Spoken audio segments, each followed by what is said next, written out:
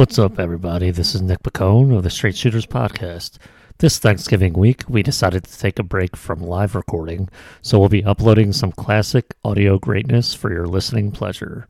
First up, it's our deep dive from the 1997 Survivor Series. Yes, that classic Survivor Series that featured the Montreal Screwjob, as Vince McMahon screwed Bret Hart in Canada so he could get the title off him before he left for WCW.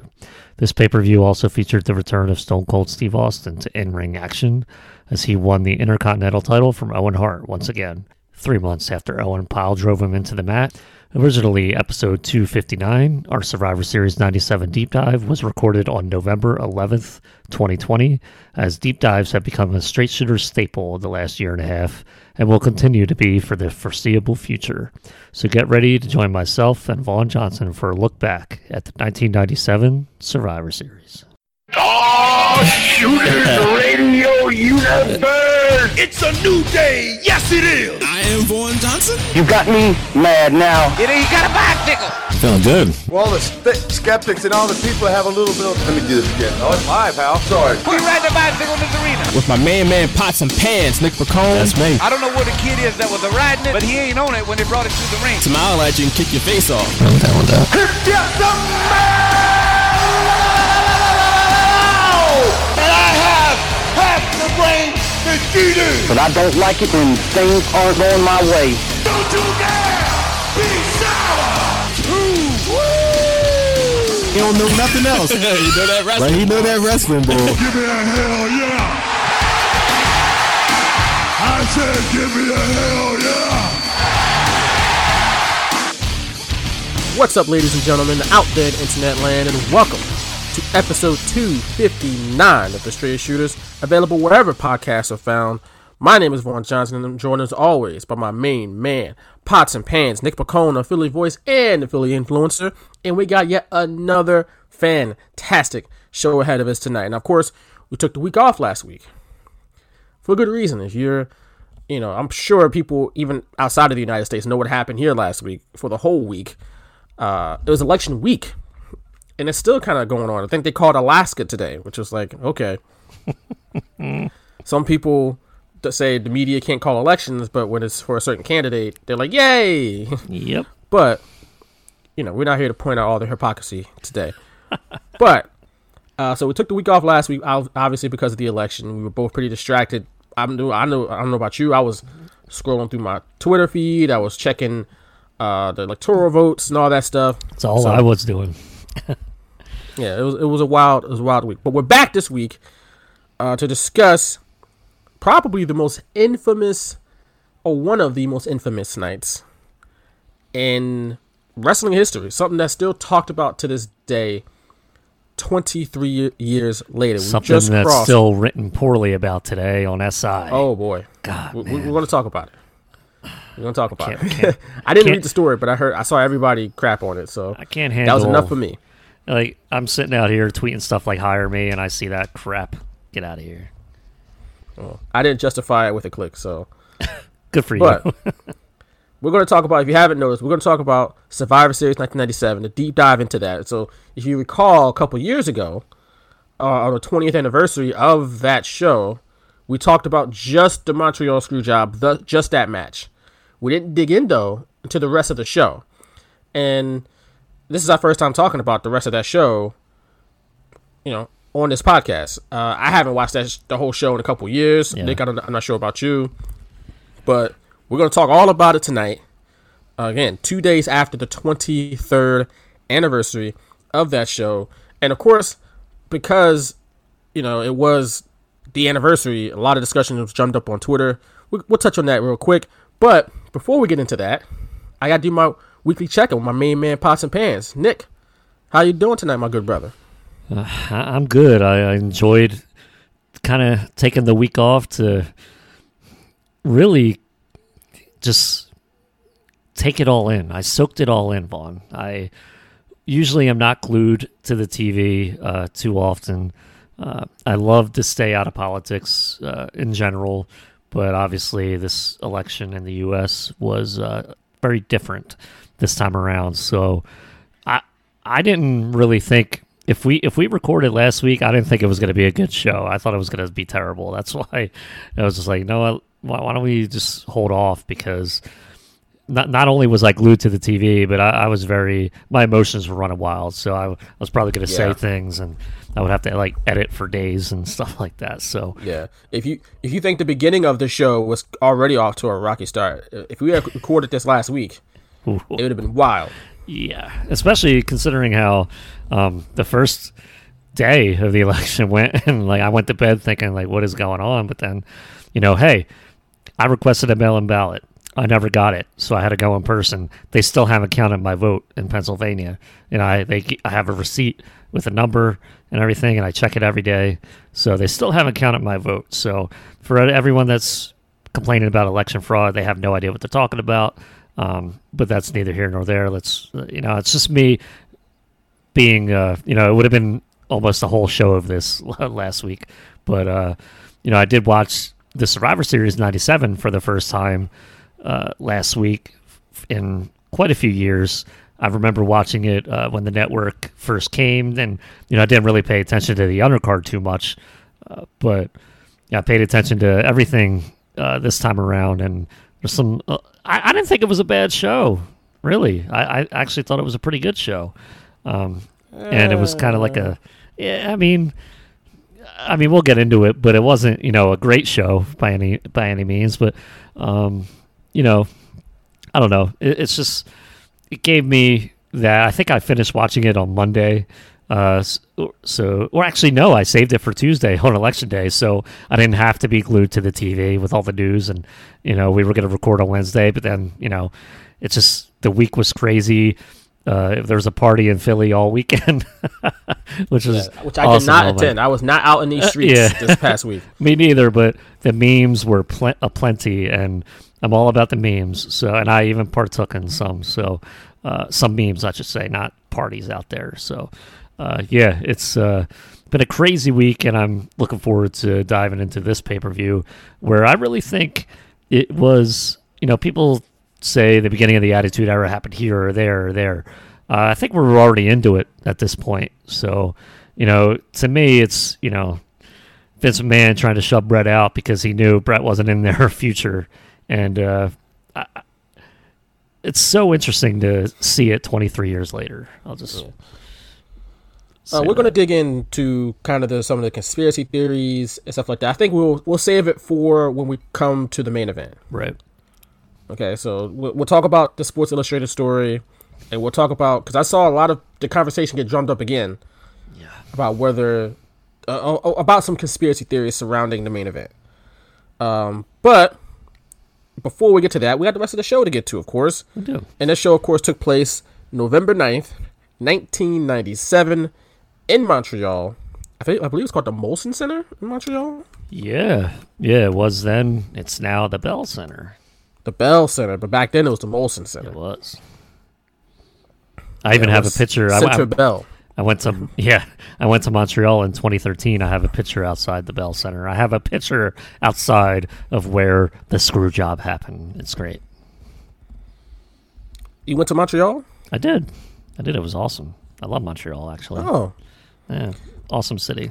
I wrote down in my notes that Montreal was on my list of cities that I want to get to and visit before I kick the bucket. Emphasis on bucket list, but I would highly recommend visiting Montreal. Makes me want to go. Well, not now, obviously, but like when this is all done. So, a funny story: I planned a bachelor party for my best friend James. We went up to Montreal, and I thought we had enough money for like a 5-day trip, and we ran out of money like the 4th day. Well, that's not. I mean, that's bad, but y'all could have ran out of money the first day. That's true. And so instead of waiting that extra night, we decided to leave that 4th night and drive through the night. And we got back. It was like an 8-hour drive here. It's actually it's like directly north of here. You don't have to go like east or west. It's almost directly north. So 8 hours isn't a terrible drive. Nah, it wasn't bad. We rented a van and all that, and it was fun. The road trip was fun too. And so we left, drove through the night, and got back at like 8 a.m. I came home, went right to bed. As you Slept should. all day. But yeah, Montreal, great city. I've always wanted to get to Canada in general. But I feel like Montreal is, because Canada, I mean, it's a different country, obviously, but it's not like drastically different from the United States, right? It's not like they speak different languages, except in, I guess, Ottawa is a French language speaking city, I think, and Quebec, where they speak a lot of French.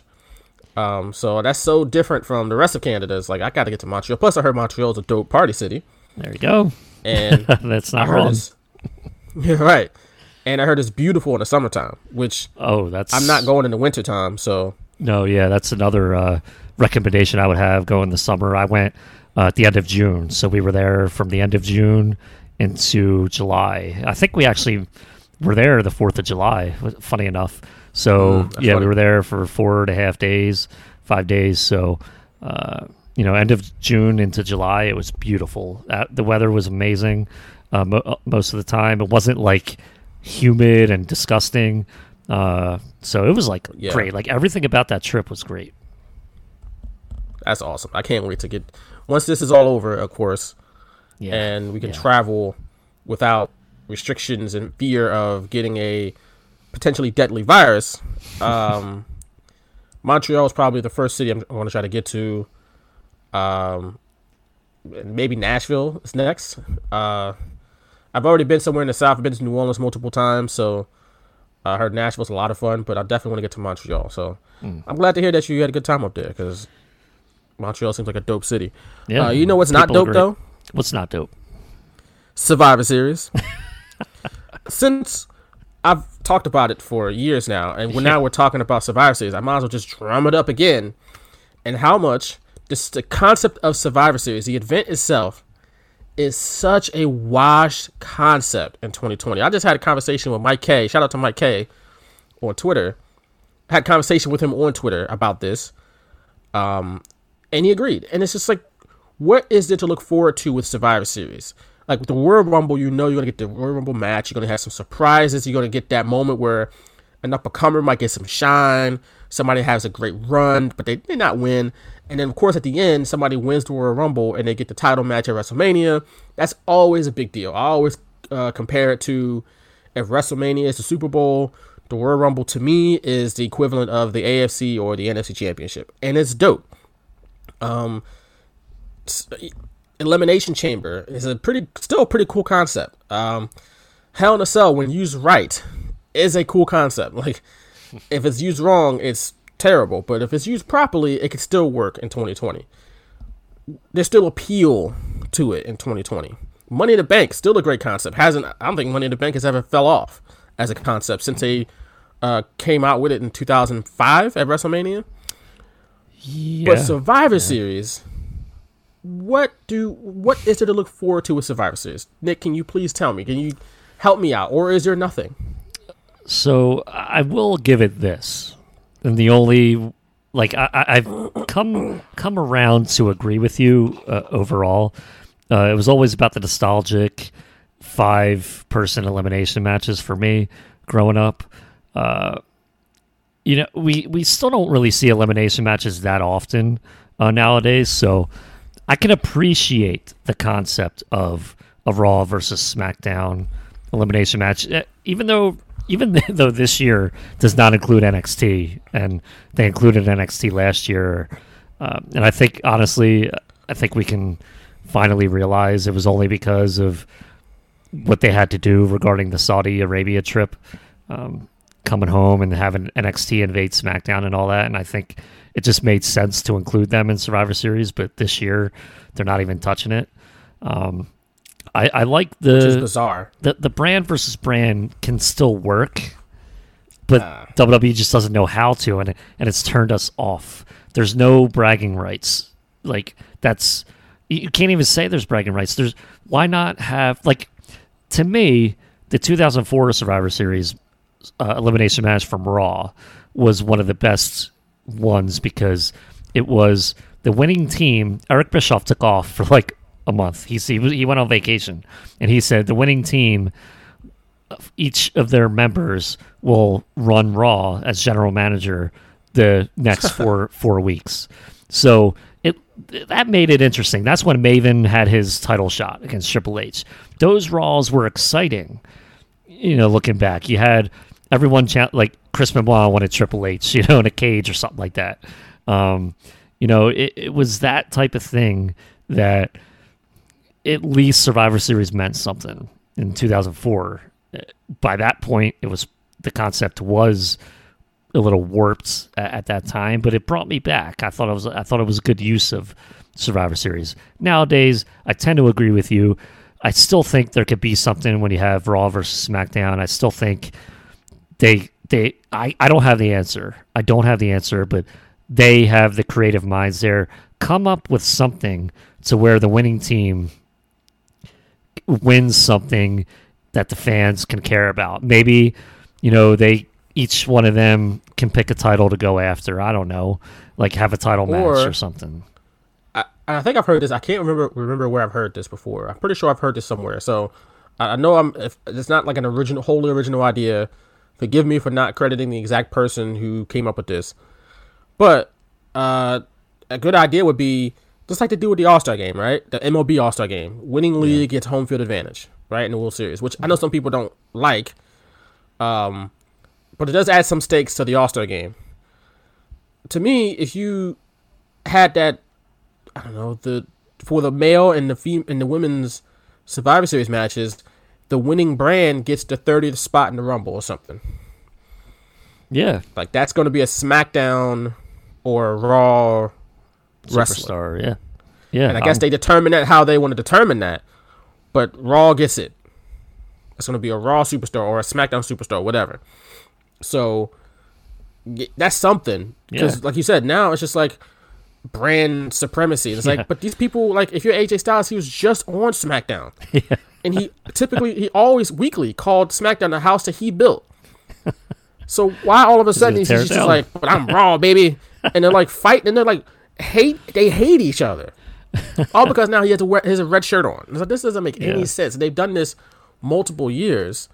And it just throws me off. I don't like it. The only time that I cared about, or the last time that I remotely cared about this is when Becky Lynch got her face punched in, which pretty much started Ho-Ho ascent to the top of the card. Yeah. And eventually main eventing WrestleMania. But even everything else before that, I didn't care about because we had seen it before. And the other thing is Brock Lesnar has some great matches with the champions, and that's about it. Like the last few years of Survivor Series. That's it. That's not what Survivor Series is built on. That's not what the brand's built on. Like Brock can have a great match with anybody on any pay-per-view. So yeah, I think that also could easily explain members getting along, even though they don't like each other. They get along because they're part of a brand that could have the 30th spot in the Rumble. Why wouldn't you want to, have that chance? Right. And it's a pro wrestling storyline. It makes sense. That's all you need. It's not rocket science. In the beginning, Survivor Series was a novel concept because you didn't see that many guys in the ring at once back in the late 80s, early 90s. Right. And you had unique matchups. You had guys who didn't face each other a lot. All of a sudden, during the same, you had unique teams, unique pairings, all that stuff. So it was like a real cavalcade of stars, and it was like very unique. And it's again unique from the standpoint that no one had ever seen that before, really on a large scale. So it was dope back then, but that novelty eventually wears off, and it's worn off for years. And now just brand supremacy stuff, it's just like, this is probably my least favorite time of the year, honestly, Survivor Series, because then they have all this brand stuff and everybody's working together, and then the week after Survivor Series, nobody cares. Nobody cares about any of that, and it's just like, so what's the point? Like WWE, hear me out, and I've said this many times before, but y'all got to replace Survivor Series. Replace it. Mike K's suggestion was to replace it with King of the Ring, which I'd be down for. Maybe you have King of the Ring in November, and the winner of the King of the Ring gets a title shot at the Royal Rumble. That'd be dope. Mm-hmm. But I've always been the advocate of Starrcade, bringing an actual pay-per-view instead of a house show that they set up a couple cameras at. So that's just me, but pretty much anything else would be better than Survivor Series. I know it's probably Vince McMahon holding it up because it's the second pay-per-view. It's the longest running show, I think, besides WrestleMania. Yeah, it debuted in 1987. Right. Crazy. But it's just, I can't remember the last time I cared or vividly remember. Like, I never go back and watch a Survivor Series match. Never. I do only because of the nostalgic factor as a kid growing up. Like, I'll go back and watch Survivor Series 95 just because of the wild card match and Brett versus Diesel. Oh, boy. And and that was also the first Survivor Series that wasn't on Thanksgiving Eve or Thanksgiving night. And I was kind of pissed about that. That was like the first one that was on a Sunday. I was like, this is stupid. What the hell? But the Thanksgiving Eve tradition I remember and Thanksgiving night tradition I remember, I'll usually watch those Survivor Series, but not the ones from like the mid to late 90s or even the aughts.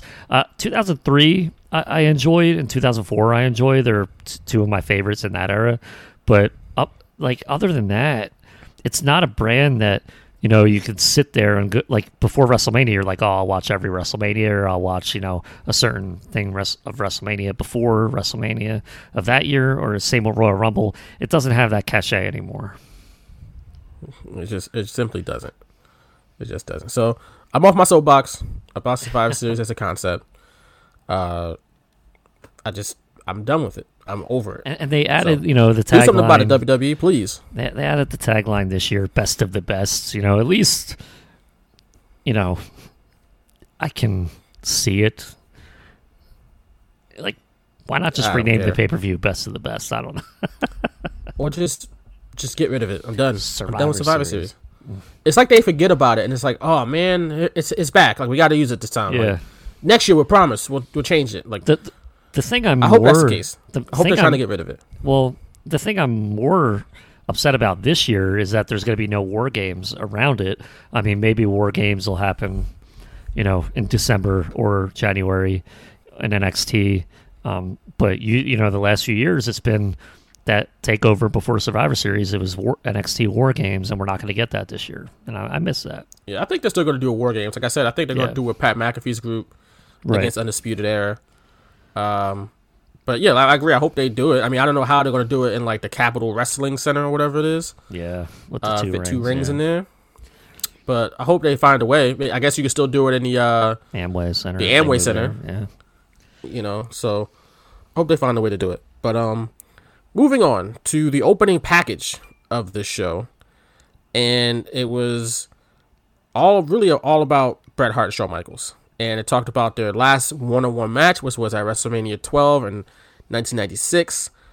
And you're probably like, damn, they had a whole year and a half without touching each other, like, in a match. It's like, yeah, because Shawn Michaels, well, Bret Hart, after he lost, he went away for a while, didn't come back until Survivor Series, right? And then once he came back, Shawn Michaels went away with an injury. So, yeah, they were ships passing in the night, unless you were talking about backstage stuff where they were trying to rip each other's throats out. But it was a very interesting package because they talked about the tension between them, but it was real. That tension was real behind the scenes, and I wrote, like, I couldn't imagine how much drama was going on backstage in WWE at the time. You don't really hear about drama like this. You haven't heard about it in years, but back then it was like it was madness. Yeah, and consider the fact that they really weren't. They were having good shows, like good TV shows and like interesting storylines, but they weren't making a dent in the ratings. So you had, you know, they just moved to 2 hours, and it was almost like they were trying to find their way in this new direction. And then you had that drama backstage on top of it. Do you remember? They apparently were supposed to face each other at King of the Ring that year, and that never happened. You know, they even advertised it, and it was supposed to be like Bret Hart and Shawn Michaels at King of the Ring with the Hart Foundation members handcuffed to the ring poles and stuff like that. And whatever, but Bret suffered his knee injury. So I don't know what would have happened if they went through that. Maybe there wouldn't have been, you know, so much pent-up frustration and drama if they had that match. It's so crazy to think about this era in the WWF at the time.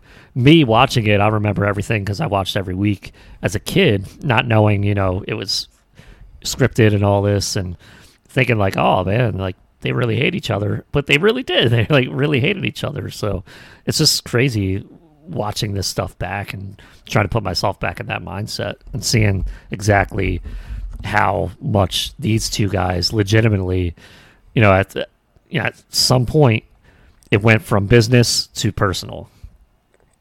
Yeah. And it got ugly. And of course it culminated on this night. We'll talk about that later, of course.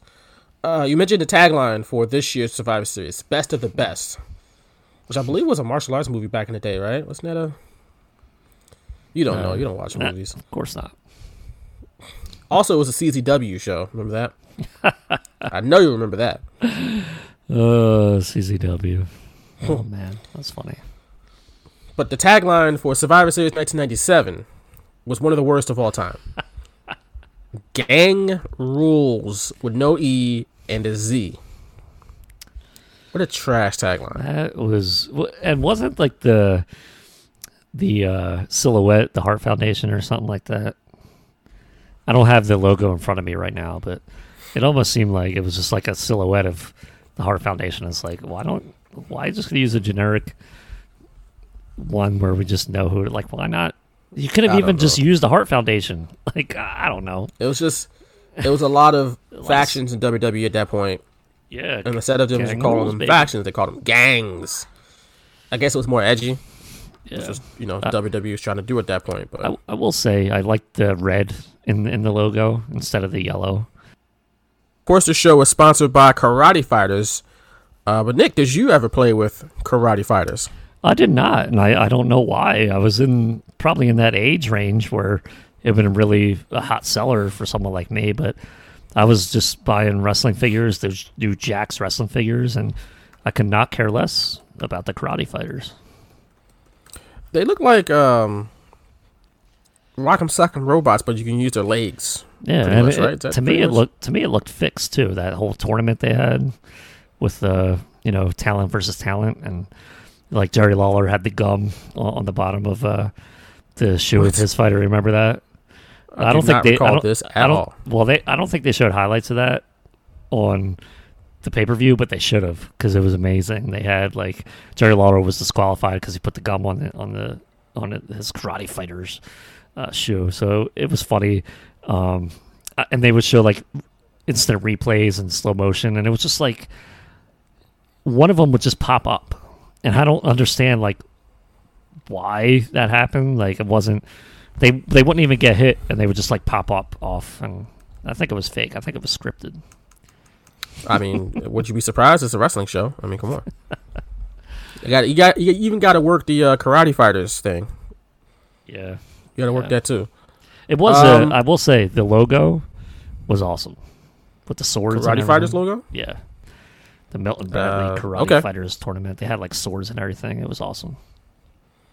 I'll take your word for that. I do not remember. Now let's get into the show, shall we? We start off with the pyro, which damn near set the building on fire.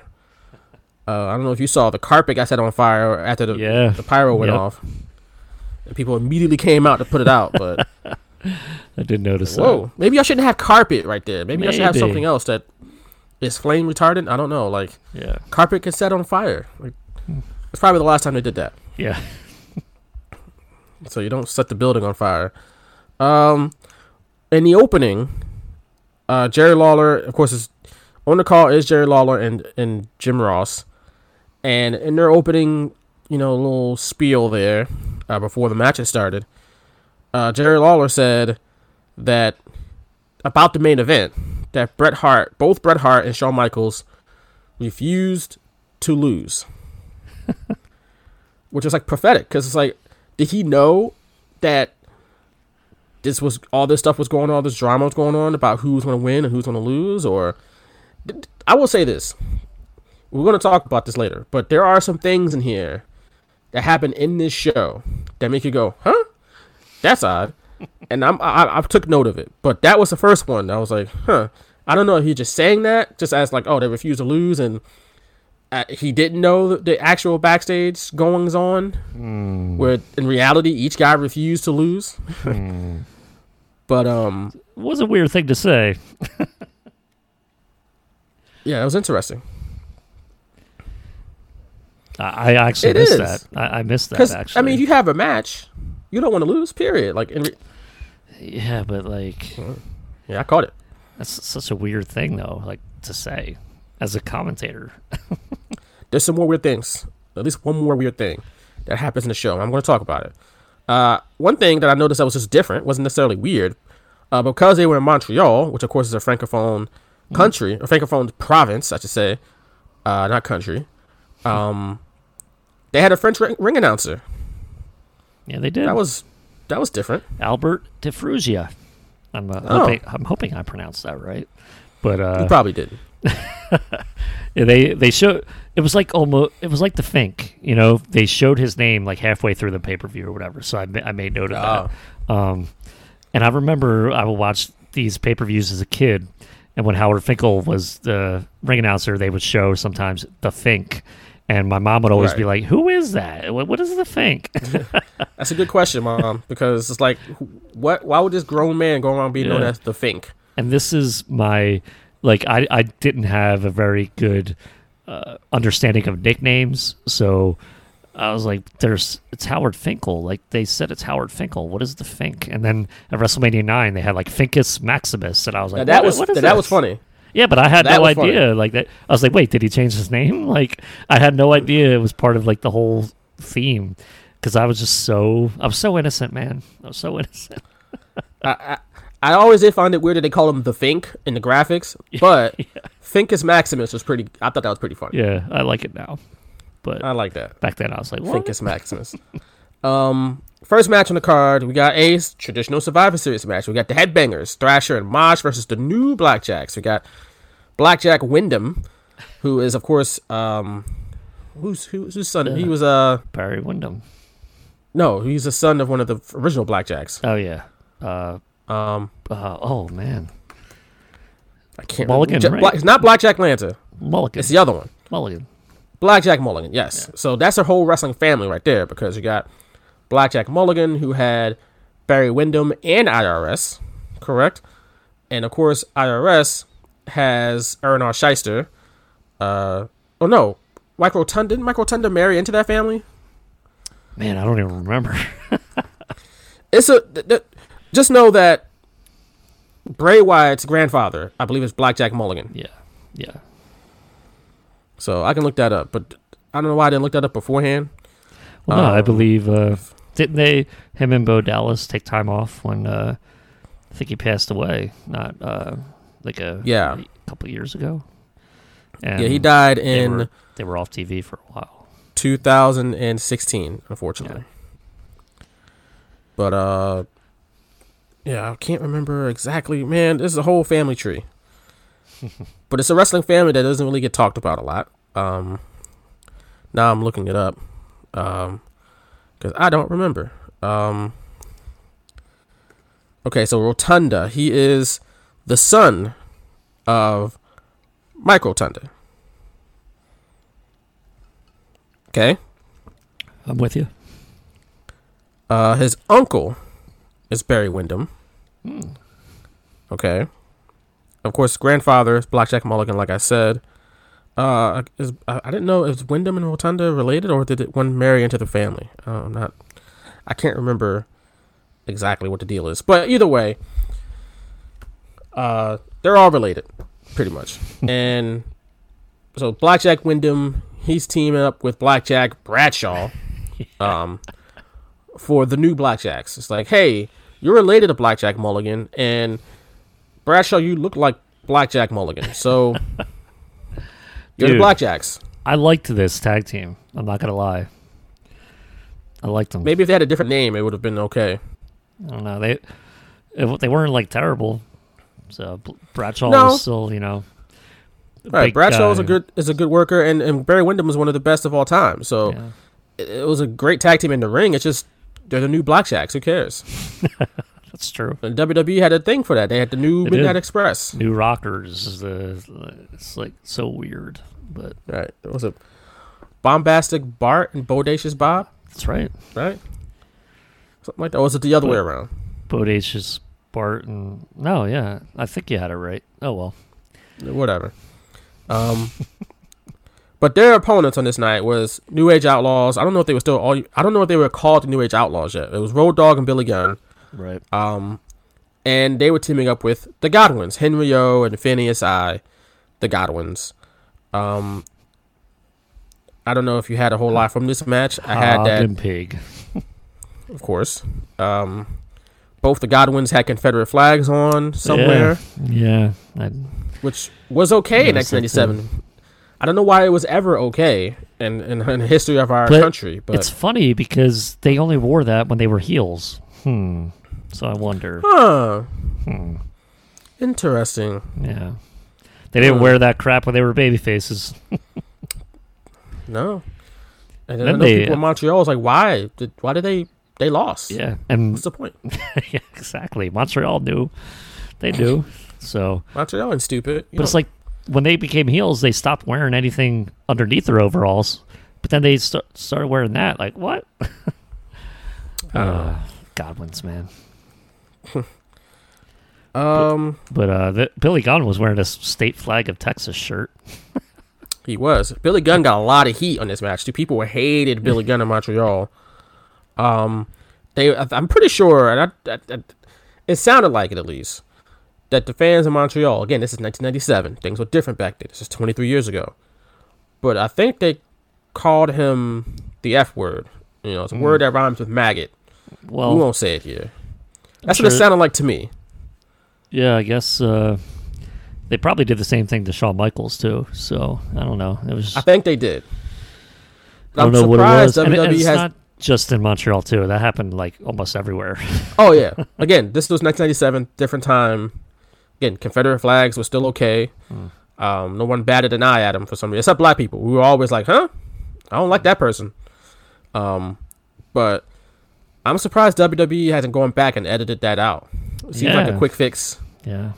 But maybe it's not a quick fix, or they just don't care. know it exists. But yeah, that was kind of jarring because you just don't hear the word so freely anymore, and it was kind of like, whoa. Nope. Which is good, I guess. But I wrote down though, this match is not super exciting. And that's what I got. I mean, this was a match. It was there. It was enough for me to pick up on commentary when Jerry Lawler asked Jim Ross if he knew where Vince McMahon was. That was funny. Did you pick up on that? I did not. He asked him. It was like after Mosh was eliminated or something.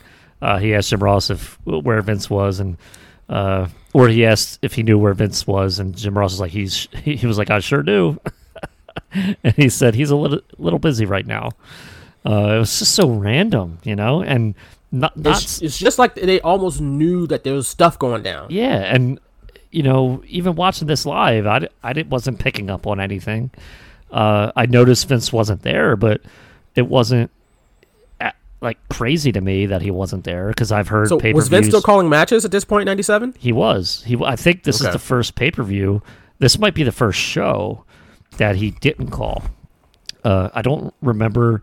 Maybe on Monday Night Raw he stopped commentating after like September, like after he got stunned with the Stone Cold Stunner. I don't think he came back to Monday Night Raw to commentate. But he was on Bad Blood in October. So this is the first pay-per-view that he wasn't commentating. And so, yeah, I don't know if he was on Raw at this point or not.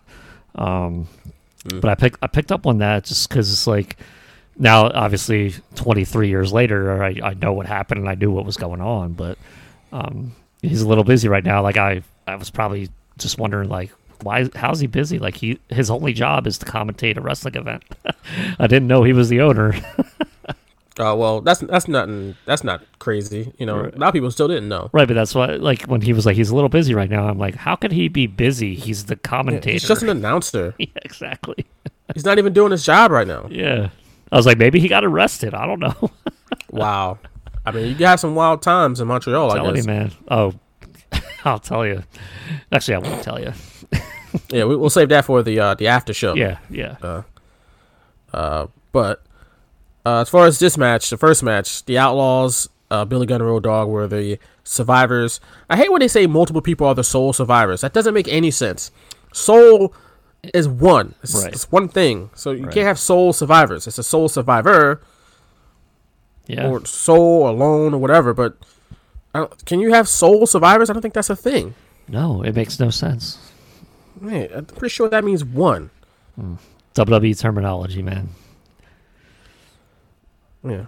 Just use the language however the hell they want.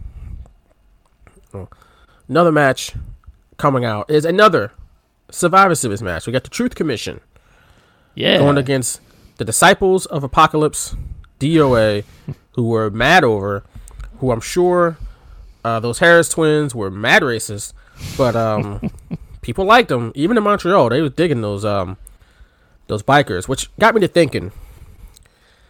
You don't see like the biker gangs in like media, or like kind of, I want to say they're kind of romanticized, right? Like they had a whole show like Sons of Anarchy, where of course they were criminals, but I never watched that, but I heard about it. They were shades of gray with them. Like I'm sure there were characters where you rooted for them, and they made him, oh, there's not that bad of a person, and he has a reason why he's doing this or whatever. Yeah.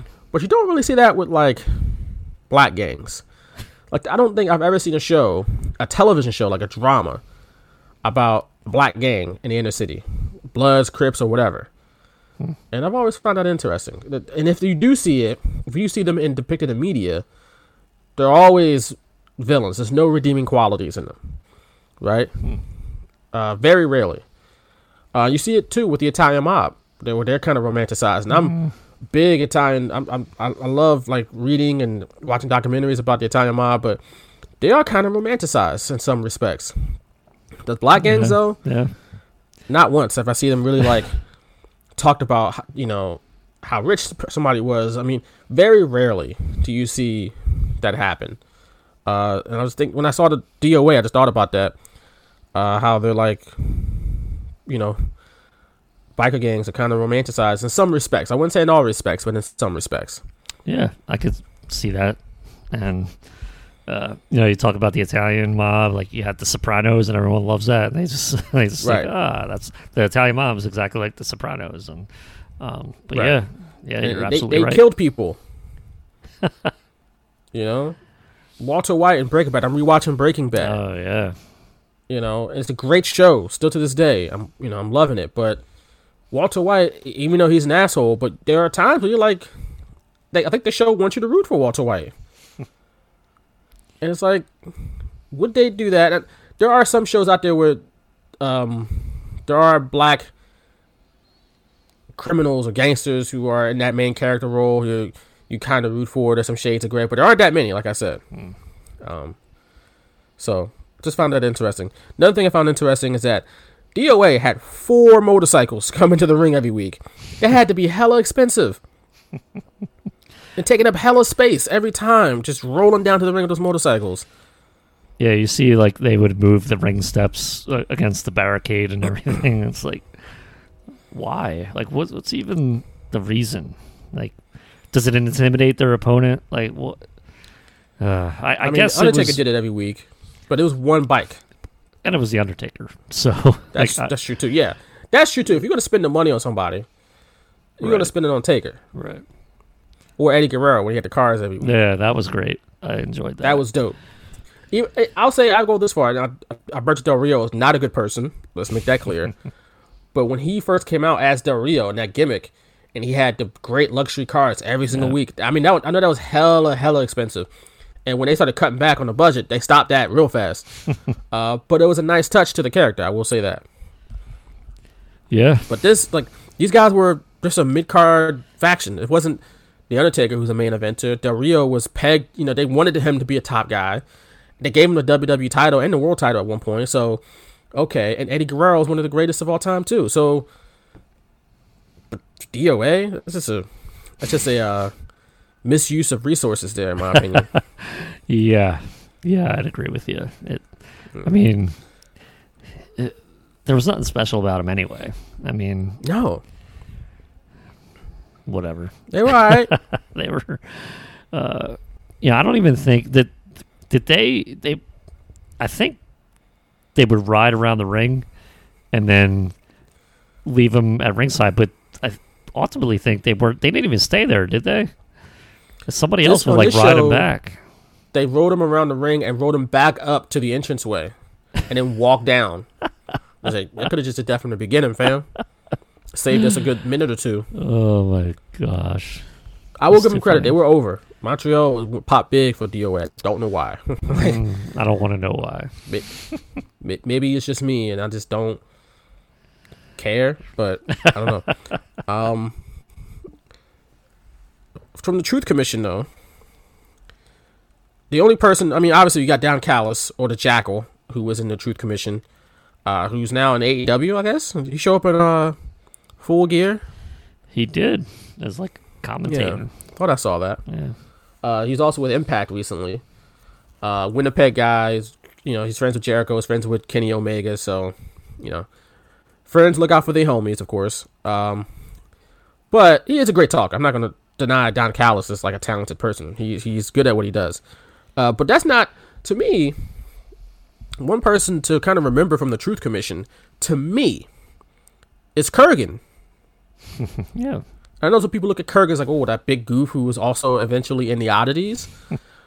But if you look at Kurgan, he's carved out quite the nice acting career for himself in the last couple years, including an appearance in the second season of Umbrella Academy. So, I started watching that. I did not finish the first episode, but it is on my list. But I did start watching. I will say a few weeks ago. Umbrella Academy is a decent show. It's full of secrets, and that's what's going to keep you watching. You got to figure out what does this mean. But to me, that's like the biggest allure to it. It's frustrating because some of the characters just make me irate. That's just my thought about Umbrella Academy. But when I saw Kurgan, I was like, oh, that's Kurgan. Like, I was like the Leonardo DiCaprio meme. I was like, oh, I know that guy. And my girl was like, calm down, bro. This is big looking dude here. Like, that's Kurgan. Like, so. Start waving your hands in the air. Right. I know that guy. And I'm pretty sure he's been in other things, too, over the years. Yeah, I do remember him in some things. I can't remember off the top of my head, but I do. I gotta admit, though, I was a little upset by him. Why? During his entrance. The dude's, like, how tall is he? Like close to 7 feet tall? Yeah, he's up there. And he did not step over the rope. Are you kidding me? Are you kidding me? I mean, you want to get this guy over, and you don't have him step over the top rope? You book him. You book him to beat everyone and win the match, and you don't allow him to step over the top rope because of Kane. Maybe was this the Vince McMahon edict? You are not allowed to step over the top rope because Kane does that. Get out of here with that. It pissed me off, actually. That's fair. I was gonna say, I'm looking at his filmography, at least his movies, right? He was in 300. What? Okay. 300 movies? Yeah, the movie. Remember the movie from back in the day? I was gonna say 300 movies, like 300 separate movies. The actual movie 300. Oh, okay. Well, that was a joke, right? I'm pretty sure. Yes, it was. Okay. Ooh, a very bad one. Oh, okay. Yeah, that flew right by me. He was in Sherlock Holmes in 2009. I'm just looking at the big movies he's been in. Hercules in 2014.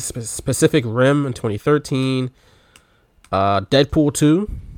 That was a big budget movie, He was in Game Over Man as Tall Thug. Which is pretty much his role. Like, that's his niche in Hollywood, is to be Tall Thug.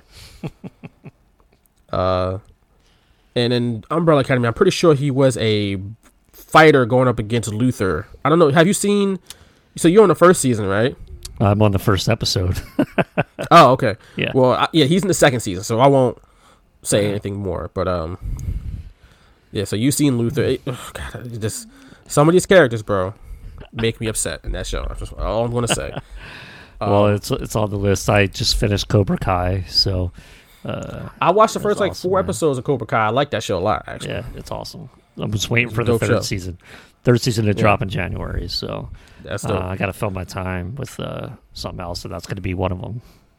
The Umbrella Academy. Definitely have enjoyed that show so far. What I did not enjoy was this match. It was just, again, just another match. Yeah. Just like, just here, Jacko got pinned in like 2 minutes, and he went and did commentary. I remember when the Truth Commission won eventually, JR was like, "You're going to see great things from the Truth Commission in the future." And I wrote narrator. He was wrong. I didn't like it back then, but I mean, they weren't bad in the ring. So, That's cool. but it was probably just like a thing for Kurgan to get over. And I don't even think was he called Kurgan? He was called the Interrogator. I know that. I don't know if he went by Kurgan yet at this point, but he was the guy that this match was built around getting him over. So, and I don't think he disappointed. I did laugh when he allowed his teammate to get pinned, just so he can get crushed and to like the sidewalk slam or whatever to pin him. But that was the only bad part of the match for me, because I enjoy seeing DOA get messed up. I did too. Quick breaking news though. Ooh. There's a new NXT North American champion. Oh, really? And I have His it on name is Leon Ruff. I have it on TV. Didn't even notice. Aren't you happy? It happened. I'm paying attention to this podcast and not looking over to the TV. I am happy. But And I'm happy that Leon Ruff won Yeah. the NXT North American title. Good for him. yeah, Good for him. Moving on though. After this match, they cut to a video where they were asking fans outside of the building who would win the main event, and they were pretty much split down the middle, which isn't really surprising. I remember WWE did this quite a bit back in the day. he did. I guess they don't have to anymore because obviously now it's a pandemic, but even in the last couple of years, they didn't like go outside the building and really talk to people like that for specific matches. It's just like they just put up a Twitter poll. That's it. So then we go to the America Online room with Kevin Kelly, and he's in there with Steve Austin as he is cussing out the guy typing for him because he's Steve Austin and he's awesome. And I wrote down here, remember America Online? Of course you do. But it's like, Absolutely. man, that's just a blast from the past, right? I remember they started doing this thing, and I thought it was the dumbest thing. I'm like, wait, people aren't watching the pay-per-view? Like, why aren't they watching the pay-per-view? They're going to sit there and just talk to somebody who's talking to a wrestler? That's so stupid. Like, I thought it was the dumbest thing ever. But I also enjoyed Steve Austin here, where he was like, "Am I concerned about my neck? You damn right I am." But just like that whole attitude, I was like, "Hell yeah!"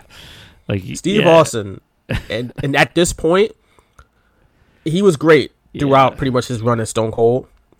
But for something about this '97 run after he got his neck broken until like late '97, his promos were off the charts good. Like, it was so damn funny, and I'm gonna talk about one later on that I remember. Before, I think it was before he relinquished the title, the IC title, to Owen Hart. That was hilarious. But I wrote here also that Kevin Kelly, he explained that, you can get into the chat with just like 4 easy steps. And it's like, why would that be 4 steps? But I guess it's 97, so Yeah. you had to do click international, click sports, and then keyword superstars. It's like, wow. Yeah. Remember, like, you had to do the keywords and like click this and like. See, I never did that. So this was even before my time. Because by the time I got the internet, it was even more advanced than this. But I by the time I got the internet was probably like 98, 99ish. Yeah. They were still doing like some keyword stuff they? like this. Like, No, I didn't even. Like, I remember like for ESPN.com, it was like keyword go or something like that. It was something weird like that. You know like, what? Maybe I vaguely remember, but I Yeah. remember just using the internet for like WrestleZone.com. That was my go-to. You didn't need no keywords for that. WrestleZone. Yep.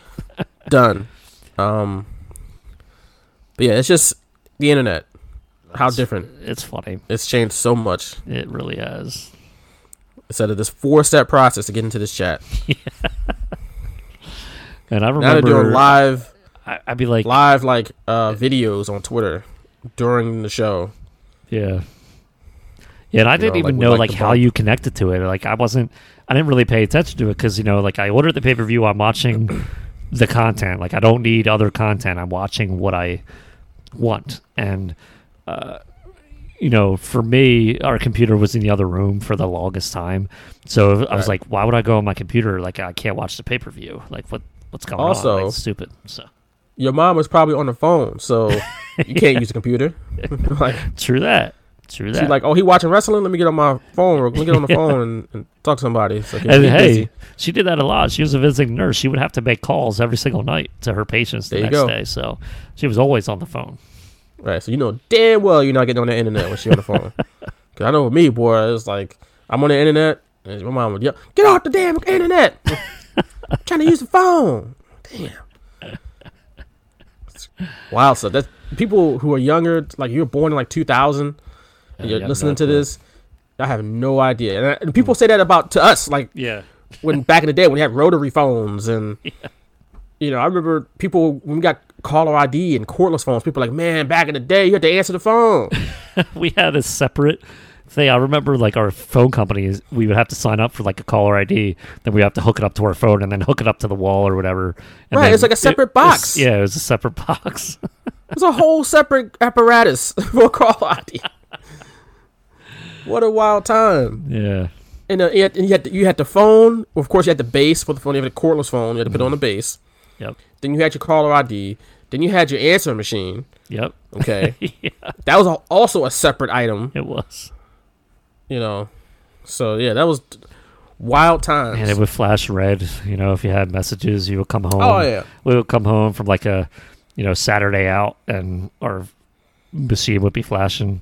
And check your messages. And the funniest thing is, I didn't realize that whoever was leaving a message could not hear, like, the other side. So I would always put the TV on mute.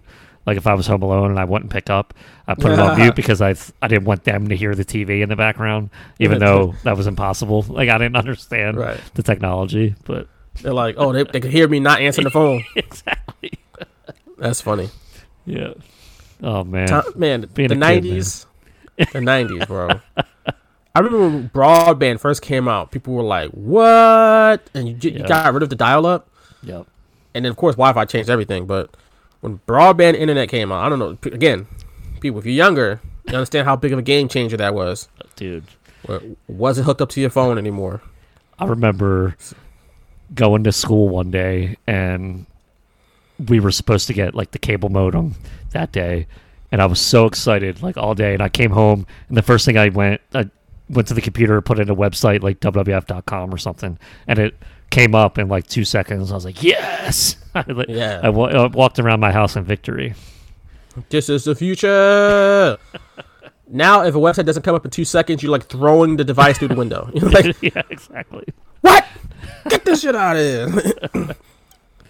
Get out of here! And, like, it didn't come up on my phone in 2 seconds. Like, what's wrong with my phone now? Yeah. So the moral of the story: times have changed. That's the moral of the story.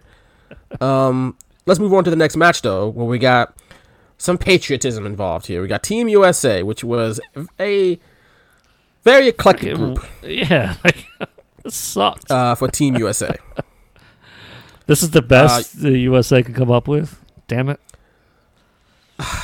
You had, I mean, look, in hindsight, you got 2 future Hall of Famers on the team. Right? Steve Blackman and Vader. You're not counting Goldust? Okay. Steve Blackman probably should be in the Hall of Fame. He's in AEW. He doesn't count yet.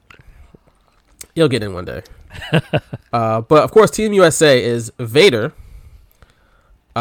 Steve Blackman, as you said, Goldust, and Mark Mero. What you think about it? In wrestling terms, what a weird team this is. But in reality, don't mess with this team. Like, do not cross paths with Mark Merrow, Golden Gloves boxer, Steve Blackman, legitimate martial artist, and now it's like a bail bondsman who hunts people for a living. And Vader, former football player who was just punching people's eyes out in Japan. Like, or did he get his eye punched out? Either way, if he got his eye punched out, he finished the match. Okay? So he's a tough sumbitch. Let's just say that, all right? Do not mess with these guys, okay? So that's Team USA. But Team Canada, another very interesting group. Because only one guy was from Canada. Jim Neidhart from the United States. British Bulldog from the UK. United Kingdom. Doug Furness from, I believe, from the United States as well. And then Phil Lafon, who was from Quebec. There you go. 1 out of 4. Not bad. That's all you need, I guess. Yeah, it's a 200 batting average. Or 250, I should 200 say. batting average. What a match this was. Yeah. Just how did we get here? Well, if you think back to, what was it, the Canadian Stampede in July, you had Goldust on that team. And Why Goldust always pegged as Team USA guy? I don't know. I guess because he went against Pillman, and then once Brian Pillman died, Goldust turned heel. So this was like the first time he was heel, I think. Because I don't think he wasn't at Bad Blood, but yeah, this was like his heel turn when he dumped Marlena, and Steve Blackman. Well, he was a heel in '95. Yeah, I mean, like he was a face before this, so I'm saying like that's what I meant. The first time he was heel after that, and then Steve Blackman had just appeared that Raw before Survivor Series. Like, it was like, who the hell is this guy? Yeah. So there's a whole story behind Steve Blackman here, because they were setting up the team for Team America, and he was posing as a quote unquote fan who was jumping in to save Team America from the Hart Foundation, and Steve Blackman got quote unquote arrested for jumping in the ring because he's a fan. I don't know how they arrested him, because he could beat up everybody in the arena.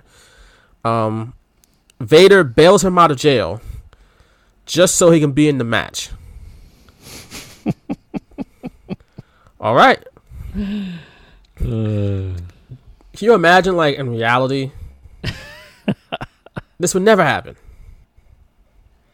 But here we are. This is wrestling. It can only happen in wrestling. Blackman, by the way, is from Annville, Pennsylvania. I do not know where that is in Pennsylvania. Anvil? Like in relation to Philadelphia, at like least. Jim the Anvil Neidhart? No, like Annville, Ville. Oh.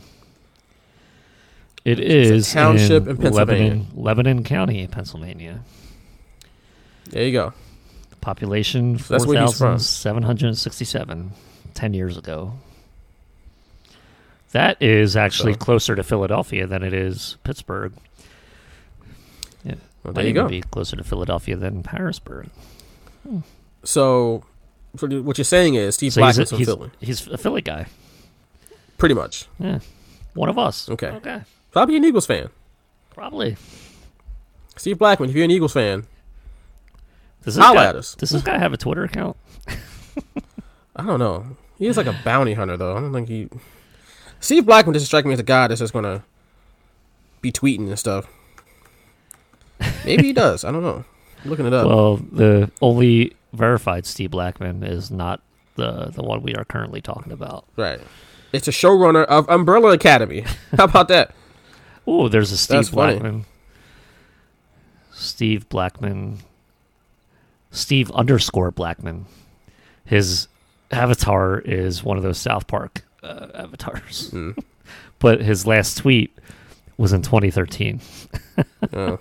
And his last tweet was, "Can you guys get CM Punk to follow me? I'd like to talk to him. If you could all retweet this, you'd be doing me a big favor." But he spells favor Favour. Well, he's probably Canadian. Or British. Either one. But his city is listed as Pittsburgh, PA. Oh. But it's Maybe he's without from Canada. But it's without the H. Oh my God! He has 9,876 followers. There's a lot of Sean Waltman follows him. A lot of these verified wrestling accounts follow him. So this is probably him, but he hasn't tweeted in 7 years. This is a lot of talk about some Steve Blackman guy we do not know. Maybe we got to do a deep dive on Steve Blackman. We do not. And just to make sure, I look it up his wiki to make sure he didn't pass away, because I would feel really awkward if we were talking about him and he passed away. But he's still alive, thank goodness. Talking about wrestling Steve Blackman? Yeah. Oh, yeah, he's still alive, yeah. Yeah. Goldust had FU painted on his face. He did. And apparently stood for Forever Unchained. Oh, okay. That's what Jim Ross said. Oh. So I don't believe him. I don't believe him neither. Also, Blackman was the first, I believe he was the first eliminated. He got counted out because he just didn't know wrestling rules, apparently. Like, you just never watched wrestling? You gotta get back in the ring before the count of 10, bro. Made him look stupid. Well, they kept attacking him, didn't they? It's like he couldn't get back in the ring because they kept attacking him. That's what I got out of it. He was whooping people's asses like Steven Seagal, though. He was. Like, he was just kicking people, like, behind them, not looking. Bam, bam. Yeah. Yep. They turned into an action movie real fast. Yep. So, Goldust, though, is interesting because the whole story behind him was that he abandoned Marlena, like you said earlier, he broke up with Marlena. They said he abandoned Marlena and their child, so he's a deadbeat dad. And JR was just giving him the business on commentary. He pretty much was one step away from calling him a piece of garbage. Like, it's just like, why is this a story? He's a deadbeat father. Like, all right. Did you get that? Hear what Jerry Lawler said? I did not. He was talking about Goldust getting rid of Marlena, and that's how he put it. He got rid of her or whatever. And Jerry Lawler says, "Let me give him a little advice. Always pay your alimony on time. If not, she'll repossess you." I mean, he ain't lying. And JR said, "You speaking from experience?" And Jerry Lawler said, "Yeah." Of course. Simply, yeah. Hell, JR, no. He got divorced once or twice.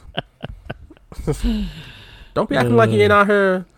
Was a multi-time divorcee? Yeah.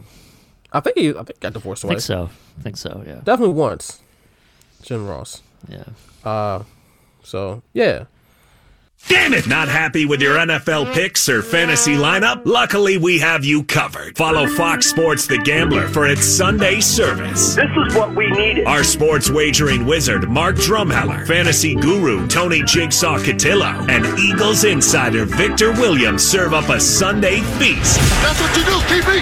Of winning players, picks, and everything you need to start your work week off on the right foot. Always tune into Fox Sports The Gambler on the iHeartRadio app or 102.5 FM.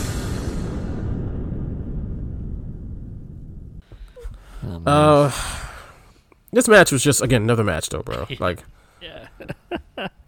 I just didn't care. My favorite parts were part of the commentary, you know, like Gold Fuss.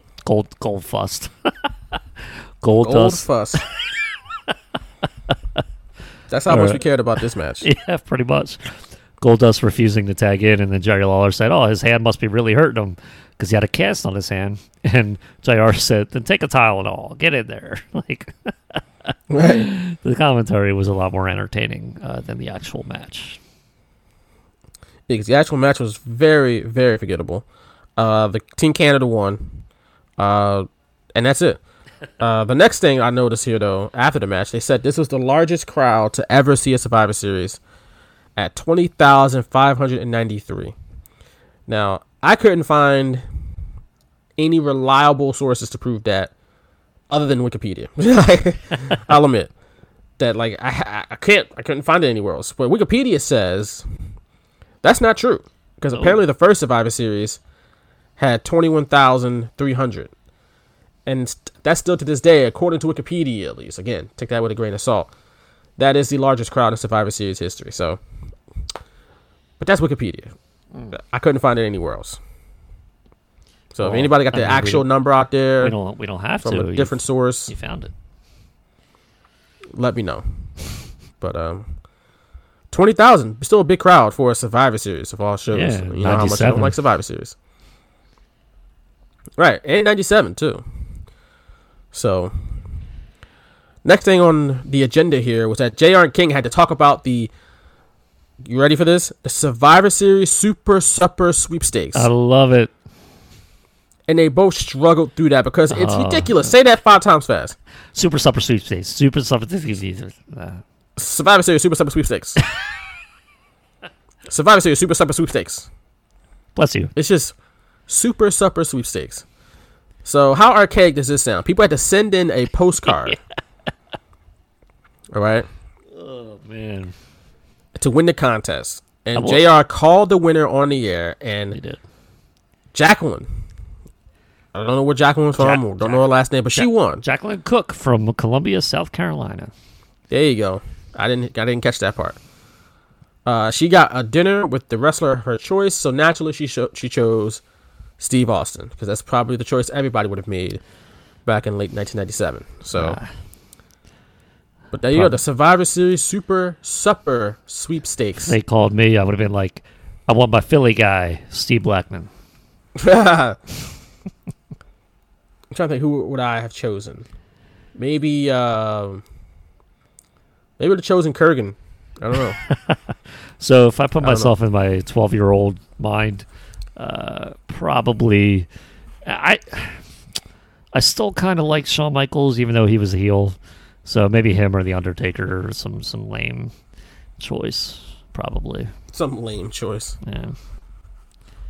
Maybe the Headbangers. That probably sounded like a great time for a 12-year-old like you. Dude, I will say, they were my favorite wrestling figures because they came with the kilts and everything, and it was awesome. Like, the detail was so good on their wrestling figures, the action figures. It was a lot better than a lot of the other ones. So I enjoyed just the way they came. It. I felt like more effort was put into them than like some of the others. So they were like my favorite ones. Yeah, it's crazy. Which is very odd. Up next is Kane versus Mankind, and what was Kane's official in-ring debut. And I put here the video package before this match was absolutely brilliant. Like, fantastic. Like, WWF killed this video package with Kane. Also wrote, how awesome was Kane in the very beginning? Like, the presentation, the story. Whoever came up with the fire from the ring post is a damn genius.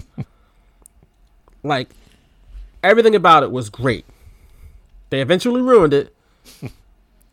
But in the beginning... But not for a while. He was like... Yeah. He was the... I don't know, he was like anything... unlike anything anybody had ever seen in WWF. And he wasn't a hokey character. He wasn't the Yeti. Or anything like that. They played it dead serious. And, man, if you say The Undertaker is the greatest gimmick that WWF / Vince McMahon has ever created, Kane is probably number 2. And probably number 3 is Goldust, to be honest with you. Yeah, I think so much effort was put into this simply because they knew they were going to have a storyline for years. If you're going to be the Undertaker's brother, you're going to come in. It's not just going to be a one and done. It's not going to be, you're just going to come in, Undertaker's going to beat you, and then you're going to leave.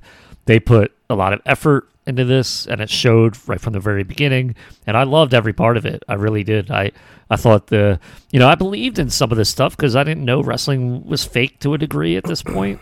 At least the effects, I should say. It'd be like, wow, like the fire from the ring posts, like, how does that happen? I didn't realize someone was just like in the back pushing a button, So yeah, it was. I even wrote about it in my journal. Kane setting the cameraman on fire in like '98. I remember writing about that. And the teacher was like, and your teacher looked at you like, "What in the hell?" So Kane was always really cool to me from his debut. I hated that he was a bad guy because I was like, man, I would love him to be a good guy and just kill people. but not the Undertaker, man. Come on.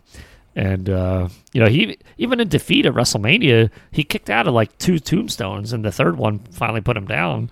Undertaker could barely get him up, but he was kept strong for quite a while. Yeah, and they got a couple more matches out of it. They got the Inferno match. Did they have one more match after that? Like that in '98?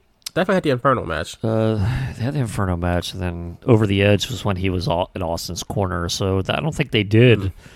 Maybe on Raw, but that was like, when they started the whole they're in cahoots thing. So probably not around that time.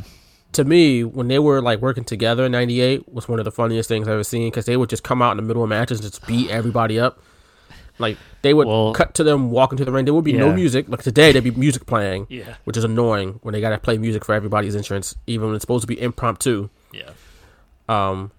But they would cut to them. They'd already be halfway down the ramp, just walking with like a supreme purpose, ready to whoop somebody's ass. And they did it. I thought that was hella funny in '98. But there was nothing funny about Kane in '97. Like, let's just be clear. They played him deadly serious. He also even wrestled under the red lights, which did not fit The Fiend at all, but it kind of fit Kane. It did. It was described, as Jim Ross said, as an unexplained power from Kane. So he just bought into it. Unexplained power. But yeah, nothing funny about Kane. Tossed steel steps right into Mankind's face. I mean, he was just vicious, extremely vicious. And I wrote here that in order to get someone's viciousness over, Mankind was always the guy that was put in that role. So he did it for Kane in '97. He did it for The Rock in early '99. And then he did it for Triple H in early 2000. And he would do whatever it took to get these guys to, get their mean streak over. Whether it's taking crazy bumps off the ring apron, through the table, like he did in this match. He went back first. He took another crazy bump from the top rope to the outside on the floor, like back first again. It was just sick bumps that didn't help Mankind's body at all. But of course, he had the match with The Rock at the Royal Rumble, where he took like 14 unprotected headshots. Chair shots at the head, I should say. And Triple H, when they was doing the street fight and the Hell in a Cell at the Royal Rumble and No Way Out in early 2000, I mean, Mankind was always that guy, because he would take a hell of a beating. Yeah. Like I said, it cost him in many ways, health-wise, but he helped multiple guys get over because of it. And Kane was, I guess, the first in WWF. And then again, Triple H and The Rock, he did the same thing for them as well. Yeah, I was... Kane really made an impact on me, because I felt so bad for Mankind at this time. And even when he, after the Dude Love run in 1998, and he went back to Mankind, and when The Undertaker came out dressed as Kane, and he hit Mankind with a chair, like on the outside when Austin was on commentary or something like that. And, Mankind was just sitting there, and we all thought it was Kane, but then he hit Mankind with the chair up against the steel steps, and I was like, oh my God, he didn't do anything to you. Like, what the hell? Like this whole, Kane and Mankind and Undertaker, those were the three that I just gravitated towards during this. Like, obviously Austin, but those were like, I guess my top 4 in the WWF from 97 to 98. It's just something about them was so different. And like you said, they were taken seriously, and it's a shame nowadays that it just doesn't happen. But it's a completely different product. And I mean, The Fiend has gone so back and forth, where in the beginning I was like, man, this is great. But then like he wins the title, then he loses it, and then he's kind of like a weird guy, and then now he's back. And I actually love him right now with the whole Alexa Bliss dynamic. I think it's great. So, you know me, man. I've been over The Fiend. Yeah. And from the very beginning, I was like, But I love the Alexa Bliss stuff. That got me back into it. Give me more of the Roman Reigns Usos stuff. Yeah. That's the stuff I'm here for. Yeah, that's good. That's the stuff I'm here for. Well, you get that on Fridays, and then you get The Fiend and Alexa on Mondays. I'll pass. Hard pass. Yeah, you're busy watching football, right? It's just that I just don't. I watch Raw. I pop in on Raw. I just don't really drive with the Fiend stuff. I'm not my cup of tea, man. The Roman Reigns stuff is fantastic, though. Yeah, like every little subtlety and the facial expressions and. Yep. Roman, what was it last week? Roman Reigns is like, you got to clear that interview with me, fam. Yeah. Like straight up bossed up on Jay. Was it Jay or Jimmy? I can't remember, but either one. Jay right now. Jay Uso straight up bossed up on him though. Did you clear that interview with me? Like, you gonna let Kevin Owens talk to you like that? You like disrespects you, disrespects me, disrespects the family. Like I'm like, oh, yep, this is deep. That was badass. I gotta say, I was feeling it. Dope. Yep. It's dope. And then Paul Heyman is not even like cocky manager. He's like standing in the background like, I don't know what he's going to do. Like, it's great. I love every second of it. It is great. By far the best thing in WWE today. Finally, we got something that, we could sink our teeth into in WWE programming and really enjoy it. Yeah. Honestly, it really is. To me, it's so good. Maybe Paul Heyman has something to do with that. That's the reason why it's so good. Don't know. But kudos to whoever is coordinating it, plotting it out, and to everybody involved who's acting it out on television, because they've hit nothing but homers every week, pretty much, in my opinion. But not speaking of anything, back to Survivor Series 1997. Kane won because this was his first match. Of course, he's going to win.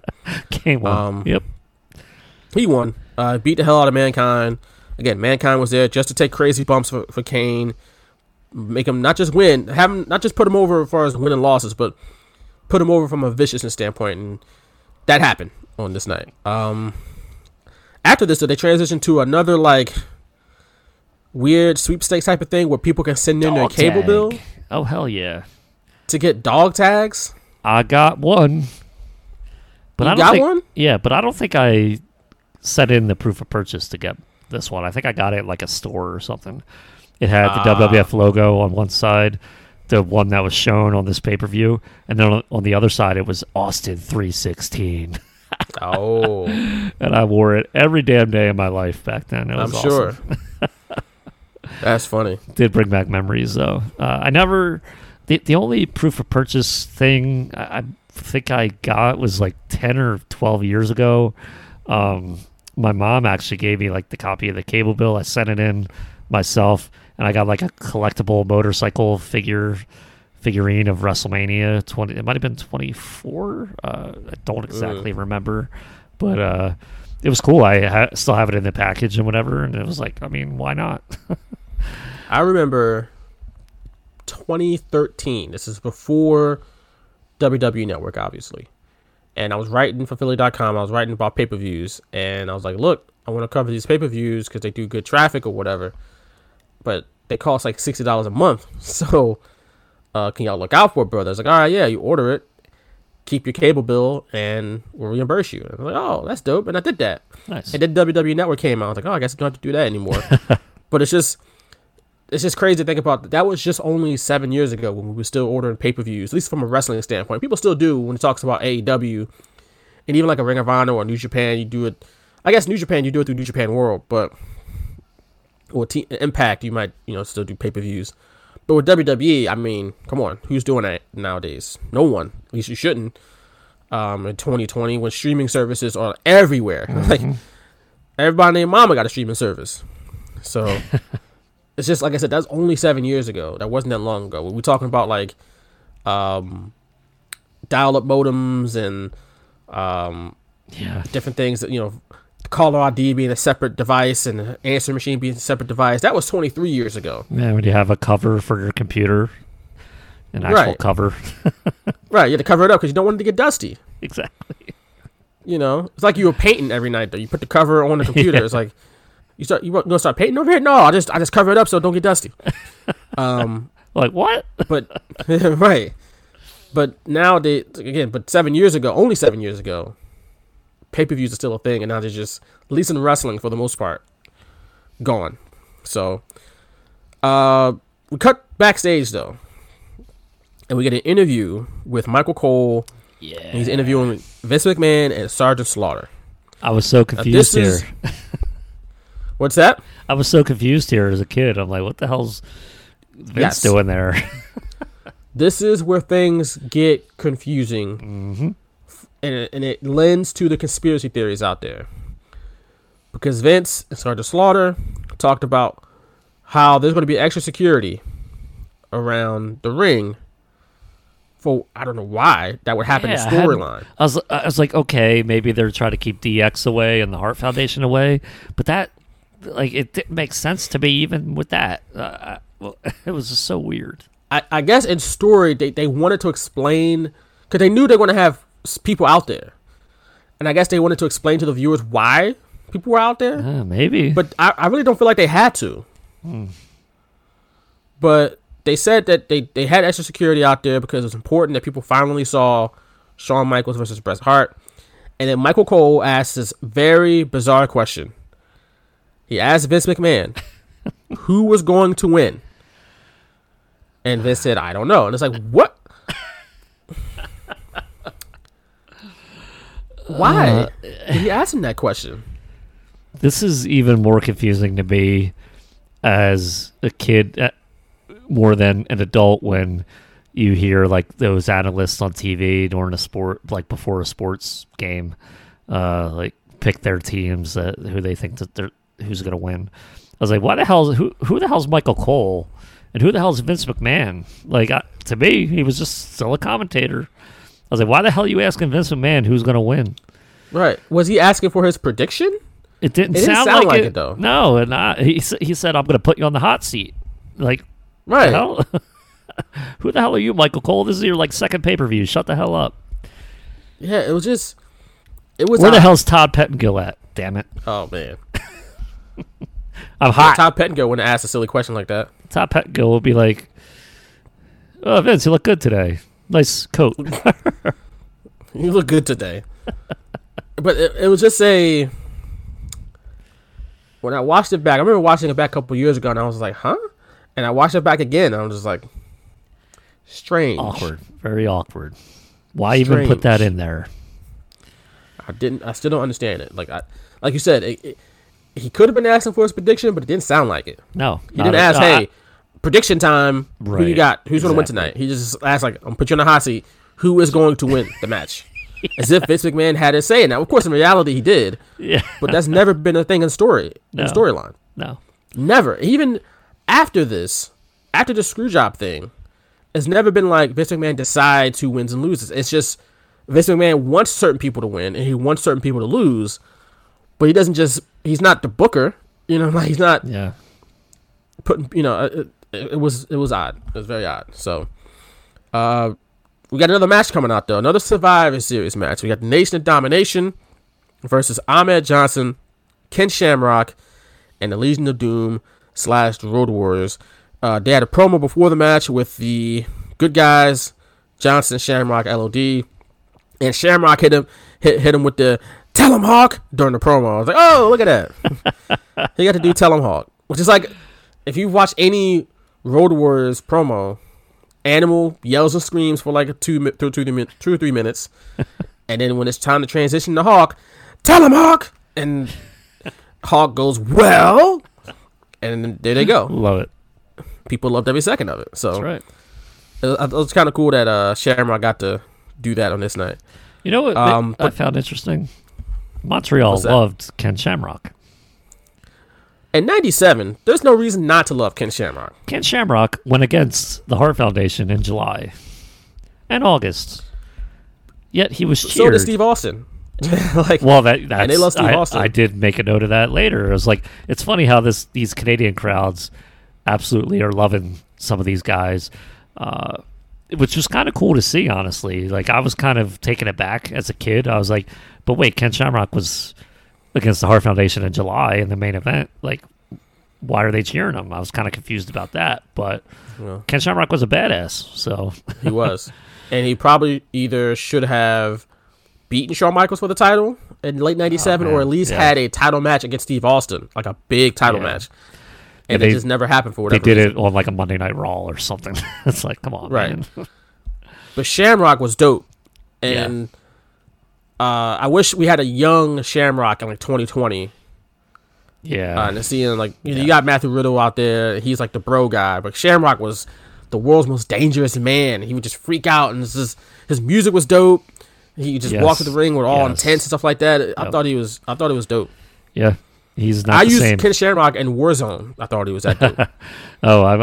I did the same. I really like the ankle lock too. I thought that was like a great move because it's like you were basically snapping the guy's ankle. There's nothing he could do about it. He could try to reach for the ropes, but you're in the position to pull him back. So I just thought it was always a cool move. And I like Ken Shamrock for the longest time. He was dope. Yeah. He was real dope. And Warzone was a trash game, but using Ken Shamrock in it was fun. So there you go. One thing I noticed that kind of perturbed me in this promo was that they were talking about getting rid of the quote-unquote criminal element when referring to the Nation of Domination. And I was like, what? Like, you talk about that when referring to the Nation of Domination, a group of 4 or 5 black guys? Don't like that. Don't like that. And I know they were going for like it's the mean streets of WWF, I guess. Like, you got gang rules and all this other stuff. But it was just weird because they didn't talk about that with anybody else but the Nation of Domination. No, that's true. Like, what about the criminal element of Disciples of Apocalypse? They were a biker gang.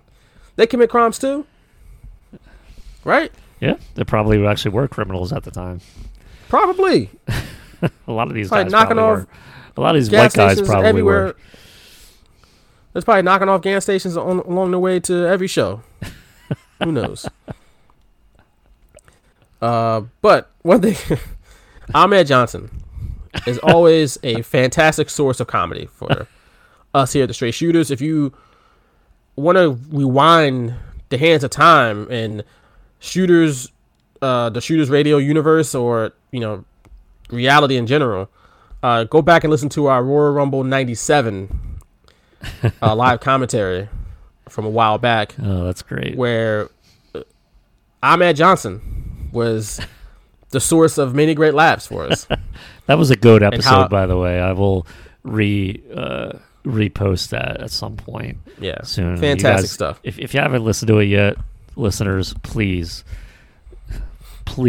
just listen to that. It's amazing. There's audio. Check it out. We have the match audio too. You don't even have to watch it on TV.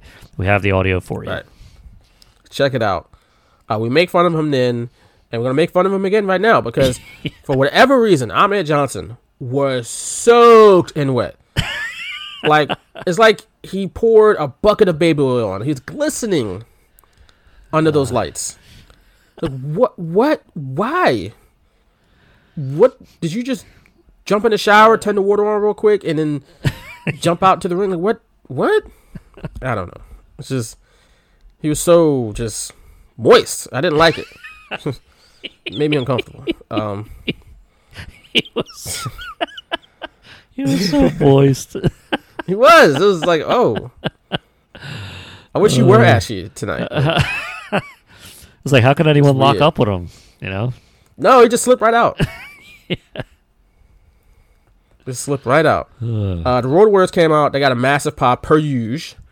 And I popped watching this because they had those beautiful, oh so beautiful, World Tag Team title belts. Yep. Man, I couldn't tell you how much I hate the current WWE tag titles. Like, it'll take an entire episode of the Straight Shooters to tell you how much I hate them. But I can also spend just as much time to tell you how much I love these titles from '97. Fantastic stuff. I love them. They are the greatest. Beautiful. This is, again, pretty much a standard match. I mean, I don't know if anything stood out to you. The Outlaws come out with LOD shoulder pads. If you noticed, LOD didn't have the shoulder pads. Yeah. Road Dogg and Billy Gunn stole them. They interfered in the match. It eventually came down to The Rock and Ken Shamrock. And The Rock hit Shamrock with a chair, but Shamrock kicked out. And then Shamrock eventually got in an ankle lock and forced The Rock to tap out, making him the lone survivor. Funny thing though, is that The Rock and Shamrock had this feud going into WrestleMania. Yeah. And it made The Rock's career. I think it elevated The Rock for sure. I'm not sure they had the King of the Ring match too, which Ken Shamrock won, so they both helped each other out. But I guess for whatever reason, that's like a big deal between the two of them because The Rock just inducted Ken Shamrock into the Impact Wrestling Hall of Fame. Yeah, maybe they have. Which is pretty dope of The Rock to do that. It is. Maybe they have a close relationship. This. I was so for Ken Shamrock around this time frame. I was pissed off when he lost to Shawn Michaels. Well, when he didn't win the title from Shawn Michaels. He felt. Honestly, I didn't see what was happening with Stone Cold Steve Austin. As like a 12-year-old, I was like, I didn't really see the ascent of him, and I didn't realize WrestleMania obviously was going to be Stone Cold's moment at the time. For me, at this point of my fandom of watching TV every week and every pay-per-view, I mean, Austin wasn't wrestling. This was his first pay-per-view back in like 3 months. So, and for me, I was just kind of like, okay, Ken Shamrock's going to be the guy. I started kind of gravitating towards him, and I was like, I liked him a lot, and he became one of my favorites at the time, and like I loved when he like blew up on the British Bulldog at SummerSlam when Bulldog smashed like the dog food in his face, and he just went crazy. Like I loved it. He was like suplexing all the referees and putting them in ankle locks. It just cracked me up. And then Royal Rumble against The Rock, like he won, but then The Rock shoved the brass knuckles in his tights and then told the referee that he hit him, and the referee was like, "What are those?" And he pulls out brass knuckles. He's like, "Hey, they're not mine." So the whole feud with The Rock, and I think you hit the nail on the head, was like fantastic. And it helped out The Rock just as much as it did Ken Shamrock. Ken Shamrock obviously never had the career The Rock did, but in this point of time in the WWF, I was like totally a Ken Shamrock mark. Hey, I don't blame you at all for that. Ken Shamrock was dope. Like I said, plenty of reason to be and the Ken theme song. The theme song was one of, like, I don't remember if it was the second volume or the third volume that his theme was on, but I remember like just listening to it, and I was like, yeah, this, like, I could see how this gets me hype. Like, it was like just awesome. Yeah, he was great, and WWE definitely dropped the ball on not putting him with Steve Austin for a match, for a pay-per-view match for the championship, but. That's neither here nor there. But I think this definitely should have happened at some point in '98. But on this night, Ken Shamrock is a winner. What's funny about this, I did not realize he was the same person as Papa Shango. And they look so much alike in this particular match. His movements. Now, his are body. you saying you didn't know back then or you didn't know now? I didn't know back then. Oh, okay. I'm about to say, what are you talking about, bro? I actually found out Kama and Papa Shango were the same person. Maybe in like 2002. It was like when The Godfather came back. It's like he left for a little bit, and then he came back. It might have been the Royal Rumble at some point, or he returned for a little bit in the WWF before it was WWE. So that's when I like realized, I was like, holy crap, that's Papa Shango. Holy crap. But it's just so funny that he looks so much like him in this particular match. And how did I not know? Like, I think subconsciously I was like, this dude looks familiar, and I think I've seen him before, but I knew he was Kama. I knew he was the same one that had the hair and that had the red, singlet with the white t-shirt and the corporation. So I was like, okay, like, I know that's the same guy because they had the same name. I didn't realize that Kama was Papa Shango until way later. But it's just so funny. I never put two and two together until way later. Mm-hmm. And it's funny. Did you hear Jerry Lawler name drop Kevin Dunn during this match? I did not. There was apparently like a huge mic feedback at some point in this match. It was like maybe 2 or 3 seconds long. And I remember rewinding back because Jerry Lawler said it was probably Kevin Dunn's fault. Probably was. And I was just like, oh, that's funny. We get a quick promo for D-Generation X. I think that wasn't the last In Your House. It was one of the last In Your Houses. Right? It was they had In Your House 98. I take that back. It's the last one that's on the network, on the In Your House banner. That's true. Because I think it was the last one that they really like. They used they had the logo, the original In Your House logo in there. So I think the next In Your House, it was just kind of like a tagline. It was like No Way Out of Texas, in your house. And then they did that for a little bit. So I think that's why there's like a... Yeah, they didn't make In Your House the first thing. They switched it to the end and then they eventually phased it out. Yep. So, but the next match here, it's a big match. Intercontinental Championship, Steve Austin versus Owen Hart, a rematch from their memorable encounter at SummerSlam, where, of course, Steve Austin was going to win the Intercontinental Championship, and he did win, but not before he was dropped on his head by Owen Hart in a mistake, in an accident, and broke Steve Austin's neck. And somehow Steve Austin had the strength and the wherewithal to kind of roll up Owen Hart and get the win, but the damage was done. He was all messed up. And eventually, Steve Austin had to relinquish the title. Now, on his way to doing that, though, to that and, him on his way back, Steve Austin had this promo at his house. I don't know if you've seen this promo, Nick. Yep. My God, it's classic. Amazing. This is why Friday Night's Main Event needs to be available, because I believe it first aired on Friday Night's Main Event. You can look it up on YouTube right now. Yeah, well, and it's crappy quality. It's true, but WWF sends a camera crew to Steve Austin's house in Texas, and he doesn't know they're coming. So he answers the door. He's got all the camera on. He's like, I ain't got to talk to you. They're going to send a camera crew down here to talk to me, blah, blah, blah. And I ain't talking to nobody. I answer none of your questions. And he slams the door in their face. And then literally like a second later, he opens it back up. Like, you know what? I answer every question you got. Come on in. It was great. Oh, my God. Then he cussing the camera crew out. He's like, watch your step there. If you fall, I'll slap the hell out of you. Like, man, he's cursing. I cleaned that up, by the way. He's cursing. He's talking. It's fantastic. Dude, you can tell this was not a scripted. This was all Steve Austin off the cuff, and it was great. It was. Yeah. So if you haven't seen this promo, when he's shooting arrows in his backyard, he shoots one of Gorilla Monsoon's picture, Jim Ross, Vince McMahon. The Jim Ross picture was so stupid, and he's just like, "Huh? Hey, how about it?" Shrugging his shoulders, and he shoots another one at Owen Hart. But this promo is so damn funny. Like Owen Hart picture, it was on a Buck's ass. I love it. Oh, of course, of course. But he shut that door and literally the next second opened it back up. I'll answer every question you got. Every goddamn question. Man, that thing is funny. I can watch that thing pretty much every day and laugh at it every day. So you don't have to be a wrestling fan to think that promo is hysterical. Dude, I wish there was a camera on the other side of the door, because I just want to see him like slam the door and they go, oh, well, you know what? And open it back up.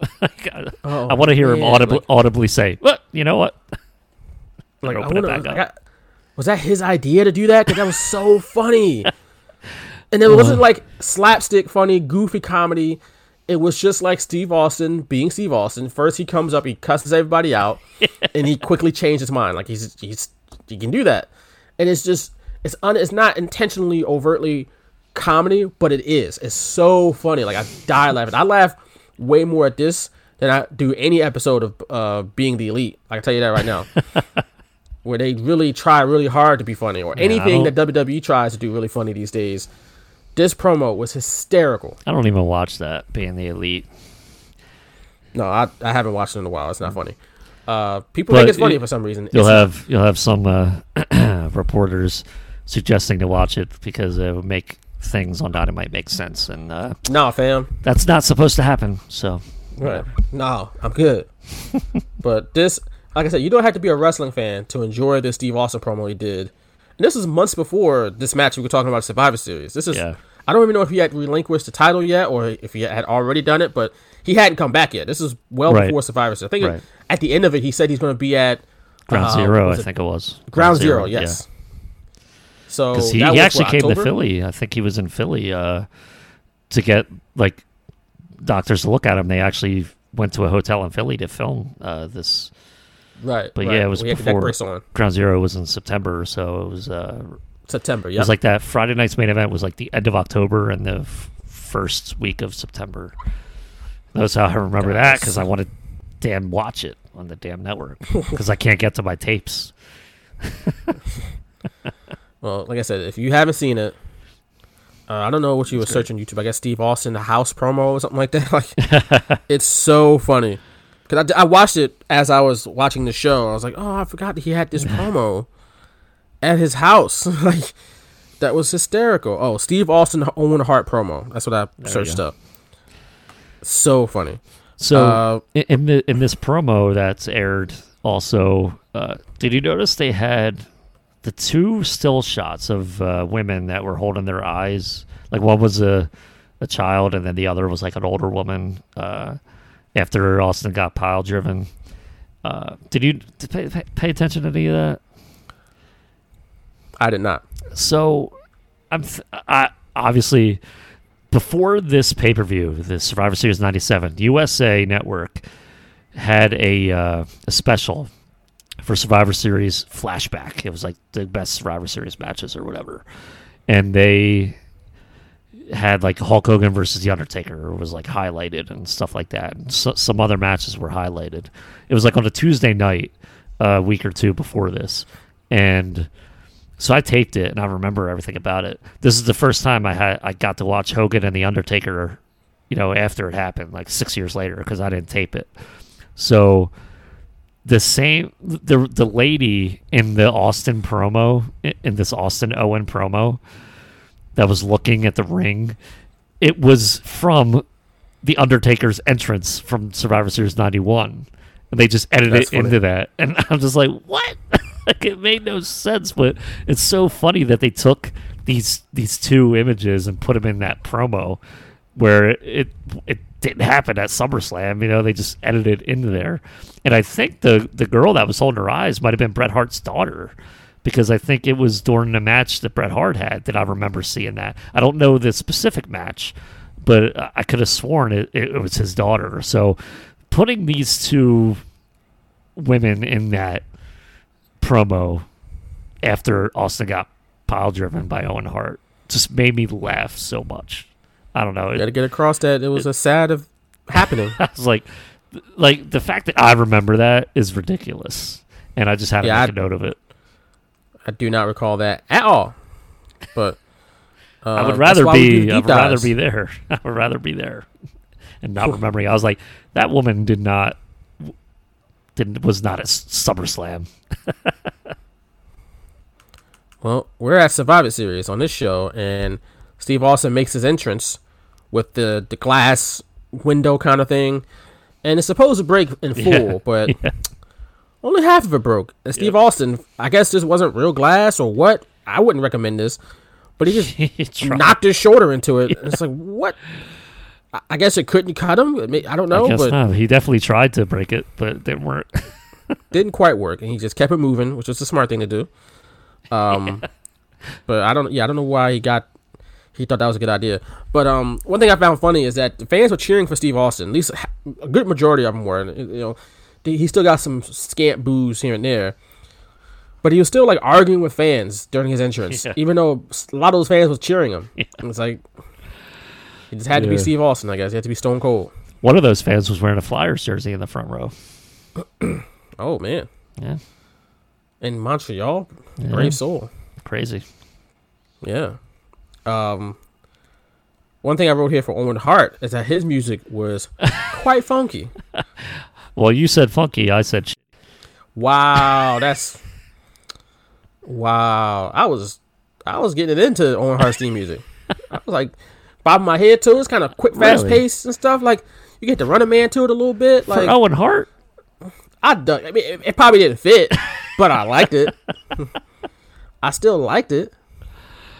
It didn't necessarily fit Owen Hart, no. Yeah, that's where I came in with the. This was probably, I'm trying to think, was this his best theme music? Because he had the first one that was like kind of the knockoff Hitman music. The and then like early 90s. No, that was his. Sort of kind of close to. Yeah, the Rocket. That was his Rocket stuff. Right, the Rocket music, right. Yeah. Kind of close, it kind of, at least to me, it kind of resembled Hitman music a little bit. But maybe I'm tripping. I don't know. Didn't he have like a different like beginning with like the sirens in '98? But I think it was the same music though, right? Yeah, but was that when he joined the Nation, or was it before that? Probably. So he was like the black. He was like the Black I'm Heart not a for nugget. a while. He's the Black Heart Right. for a while. I think this is the but, Black Heart stage, right? Yeah, I don't know. That's Or was that a different time? It's a good question. I don't know. But Owen Hart, man. Rest in peace to Owen Hart, man. He was so damn good. Still, some of my favorite, most funniest moments is when everybody was calling him a nugget, and he was running out of the arena holding his ears so he couldn't hear it. It was just, what a stupid visual. I thought that was funny. But this match itself, though, was relatively quick. You could definitely tell. You could definitely tell why that. Yeah, Austin's not going to be the same. Like that, and Austin, I guess, wasn't 100% yet. Right. He probably wasn't 100% yet. They got the match in, and then Team Canada came out, and he doled out like 5 more stunners, and that was it. Yeah. So what I found funny was Steve Austin reclaimed. Owen trying to get disqualified. He's like, ring the bell after he was like choking Austin. Right. But yeah, so it was Steve like Austin reclaimed. Stunner out of nowhere too. It was like, oh, okay. Right. And that's it. He didn't get out. Yeah. Steve Austin reclaimed the Intercontinental Championship. So let's quickly move on to the main event. Pretty much the reason why this show is remotely remembered. For the WWF Championship, Bret Hart defending against Shawn Michaels. And I remember, got a lot of notes here. Okay. First off, Shawn Michaels was walking to the ring with Triple H, Chyna, and Rick Rude, the original incarnation of DX. And I remember him saying, I don't know where to go. Like, where do we go? Yeah. So, apparently he got lost. I didn't remember this match being so long before everything went down. I would say before this, before I get into the match itself, did it feel odd that they showed them walking to the ring the way they did? Because I feel like they didn't do that too often. Like walking backstage to the... They didn't even see... Like, I knew it was a big match, but even in the build-up, it didn't seem like it was going to take on a life of its own. So, yeah, like, watching them... You know, you even saw when Shawn Michaels was walking to the ring, you saw a British Bulldog, like, in the background. It's like, right. Oh, wait a second. Like, what the hell's going on here? So that right away, and I've noticed that as a kid, and I was like, that's stupid, like that's weird, but I guess he's not attacking him because it's the main event, like whatever, you know, because I think it's real. But yeah, and then going back to Bret Hart, you know, like it was, I thought it was weird. I did think it was weird. I didn't know what to think as a kid. You know, it's just funny to watch in hindsight, knowing what happens. Yeah, you see them walk into the ring. Yeah.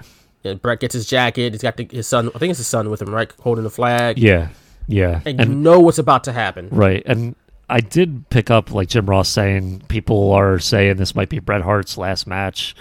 I think he even said it before the match. I know he said it during this match, but he might have said it like prior in the pay-per-view. So I knew like something. I guess that's why I didn't think anything nefarious was going to happen at the time, because I was like, okay, well, this might be Bret's last match here. That's weird, but he's the champion, like whatever.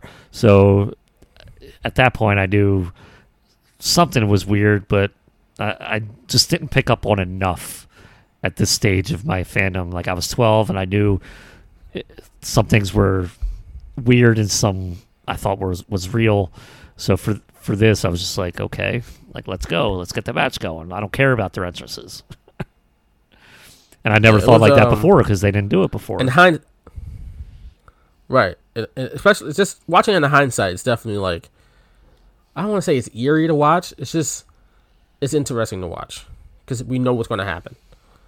Of course, like I said, the match itself, they fought outside the ring a lot. I kind of forgot about that. Yeah, they didn't. How much they fought. Right. And like they fought outside the ring for like a couple minutes, and then they finally get into the ring. 7 minutes and 30 seconds. Okay, so you go. You counted. But it was just like a chaotic scene at ringside. There was a couple refs. There was Vince, Pat Patterson, Jared Briscoe, Sergeant Slaughter. There was so many people out there. And it's just like the match, before they even got into the ring, you just see all these people. And like Vince is out there, and she's following along with them as they fight outside. And it's just like, what the hell? This just felt different. Yeah. Like you just tell, like if you were and you were in 1997, did this feel like jarring to you to see this happening? Because to me, having watched 97, and of course, like having gone back and watched it, I should say, because I was not watching at this point as a kid, but having watched stuff up until this point, it was immediately jarring to me, the chaotic scene around this match. Did it jump out to you at that time? No. I'm not gonna. It wasn't jarring to me. I was more annoyed because the match hadn't started yet, and I was like, "Am I gonna actually see this match?" Like, I was more annoyed. Yes, 12-year-old me was more annoyed than anything. I didn't care about anything that was happening. I didn't pay attention to like the crowd involvement. Vince McMahon being out there wasn't as different to me because we had seen him earlier and like the interview, and even though I didn't realize he was the owner, I was just like, okay, like whatever, let's just get this match in the damn ring. Let's go. Like, I want to see this. So them being in the crowd, I was more pissed off than anything because I was like, are we really not going to have the match? Like, that was more of how I felt watching it live than anything. That's interesting. That's very interesting.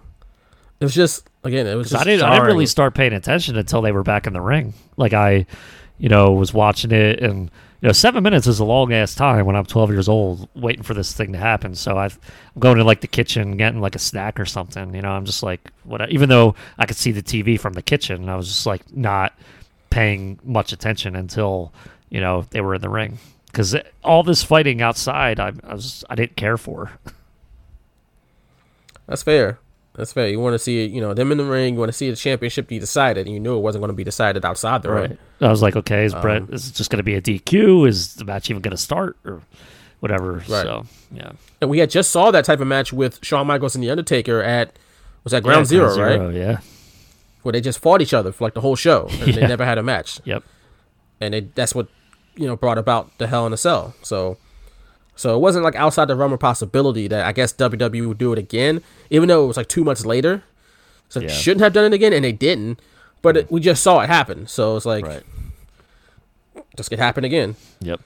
Eventually they get back into the ring, and not long later, Shawn Michaels hooks Bret Hart in the sharpshooter, turns him over, and Earl Hebner takes a look at Bret, rings the bell, and immediately hauls ass out of the ring.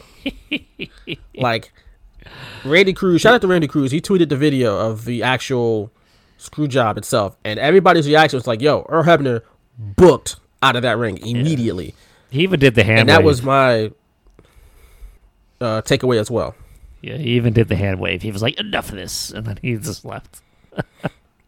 Right. Like, why did he need to do the hand wave, huh? I don't know. If it wasn't a work, huh? All right, look, let's get into it right now. The conspiracies have been drummed up again, 23 years later. I'm willing to pay attention. I'm willing to pay attention. Was this a work, or was this a shoot? And if you are in the work camp, you got some evidence to make your case. Number one, that interview with Michael Cole earlier. Why would he ask Vince McMahon who's going to win? Still to this day, doesn't make any sense to me. Earl Hebner, like you said, waving his hands or whatever, like you said, I guess that's some evidence there. And eventually it brought about Vince being the heel. Mm-hmm. Now, if you're like me and a sensible person, and this was a shoot, you would know that Vince McMahon thought he was doing the right thing. He thought he was the babyface in all of this. Okay? And it only after a while did he realize, oh, I'm the bad guy. And of course, that he became the biggest bad guy in the history of the business. But it's so wild to this day that there are still speculation. There's still speculation about whether this is a work or a shoot. I don't feel like it was a work at all. Like, Bret Hart is still upset about this to this day. I don't see how it's a 23-year work. He's the best worker in the business, baby. That's unbelievable, bro. All right, tell me why you think it's a work. So I'm just having a little fun with it. Okay. It's 23 years later, and I will say I'm more apt to listen nowadays than I was even 10 years ago, because I just don't think that just Brett's reaction. He still had Shawn Michaels' legs, and he let him go. He let him go, like, because he knew it wasn't Shawn Michaels' fault. How does he know that? And he addressed him in the locker room. Do you have anything to do with it? And Shawn lied to him, said he didn't. Like, well, yeah, but at that moment, why not? In that moment, you know full well that's a Vince call. Why not break his ankle?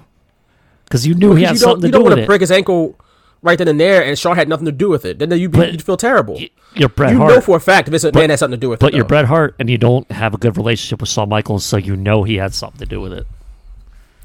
Look, maybe in Bret Hart's mind, because the story goes that Bret Hart came to Earl Hebner ahead of time, was like, because he did kind of have an inkling they was going to try to screw him, and he talked to Earl Hebner. Was like, hey, so you're telling Bret Hart gave them the idea, huh? No, this is like before the show. This is like right before he went out to the curtain, and then he was like, are they going to do it? And Earl Hebner apparently was like, I would never do it. I would never do it. You know, swear on my kids or whatever. And then apparently they grabbed him, Vince or whoever grabbed him before he went out to the curtain, before Earl Hebner went out to the curtain, into the ring, and was like, this is what we're going to do. So, I don't know, man. I can't see it being a 23-year work. Where they had like a whole, like, I don't know if you remember the interview they did, or the real long deep dive until their like rivalry and relationship Shawn Michaels and Bret Hart did with Jim Ross back in like 2011, 2012-ish, where Shawn Michaels is sitting there crying and stuff like that, and I think Bret cried too. Yeah, like they did that whole Wrestling with Shadows. I just feel like all of that. Well, Wrestling with Shadows was following Bret like the whole year. So it was just crazy that they followed him in like the craziest year of his professional life, honestly. That's fair. But Bret was wearing a wire too. So absolutely, but they knew that he was wearing a wire. They knew he was they said it on Canadian Stampede that there's, people following Bret for a documentary series. So, WWF knew that he likely had wires all around him for all these, meetings they had leading up to this match. You can't, I don't know. You can't tell me that they didn't think that he was wearing something. Of course they knew, but that wasn't going to stop him from doing what they had to do. Right. So to me, it's like, okay, why not wait? Because Bret said he's not going to drop it to Shawn Michaels in Canada. So why not? He came up with all these other scenarios after the fact.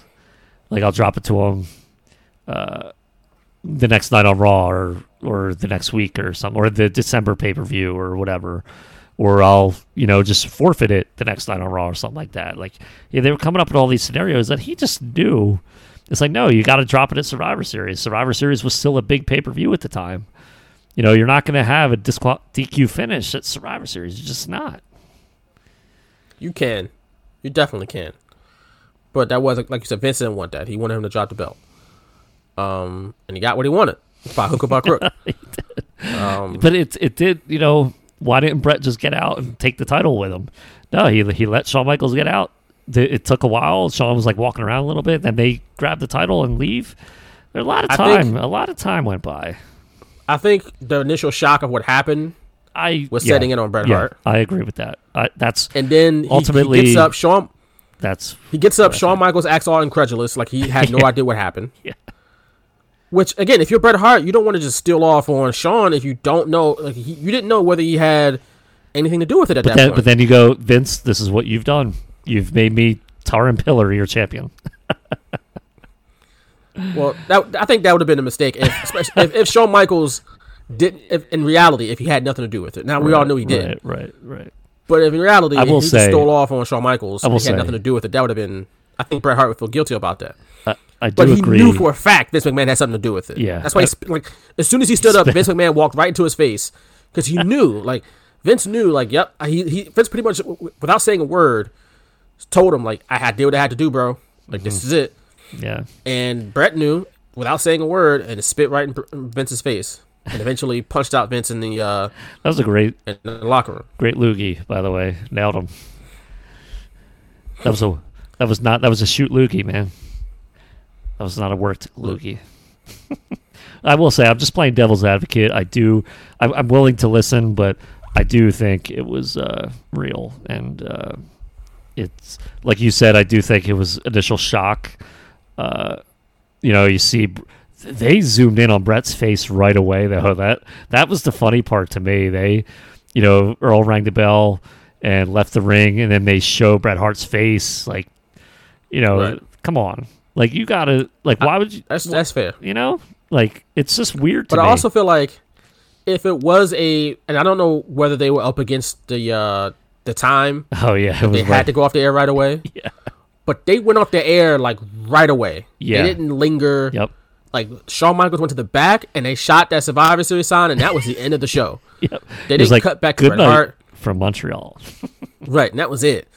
So, and I'm trying to remember, I don't remember exactly when they went off the air. I didn't look at the clock or anything, so it might have been early. It might have been right at 9:59 or 10:59, whenever the hell it was. But yeah, I don't remember exactly when they went off the air. So, and this was when I only taped pay-per-views. So, I was kind of like shocked, but it was just weird. Like I didn't know what to think at the time.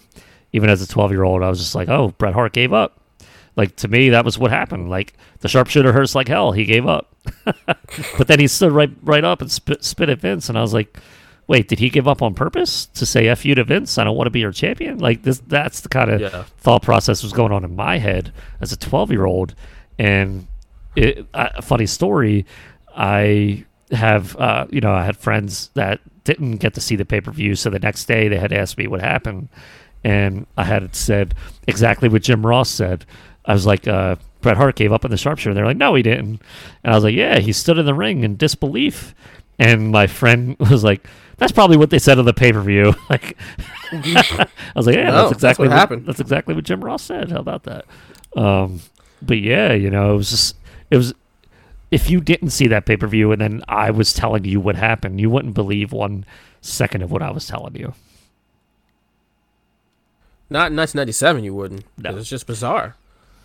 Nope. So yeah, one of the most infamous nights in wrestling history. In hindsight, I feel like Bret should have just lost. Yeah, I mean, I feel like he should have just lost. Like, the thing that stood out to Canada, me, you're not even from Eastern Canada. You're not from Quebec. You're from Alberta.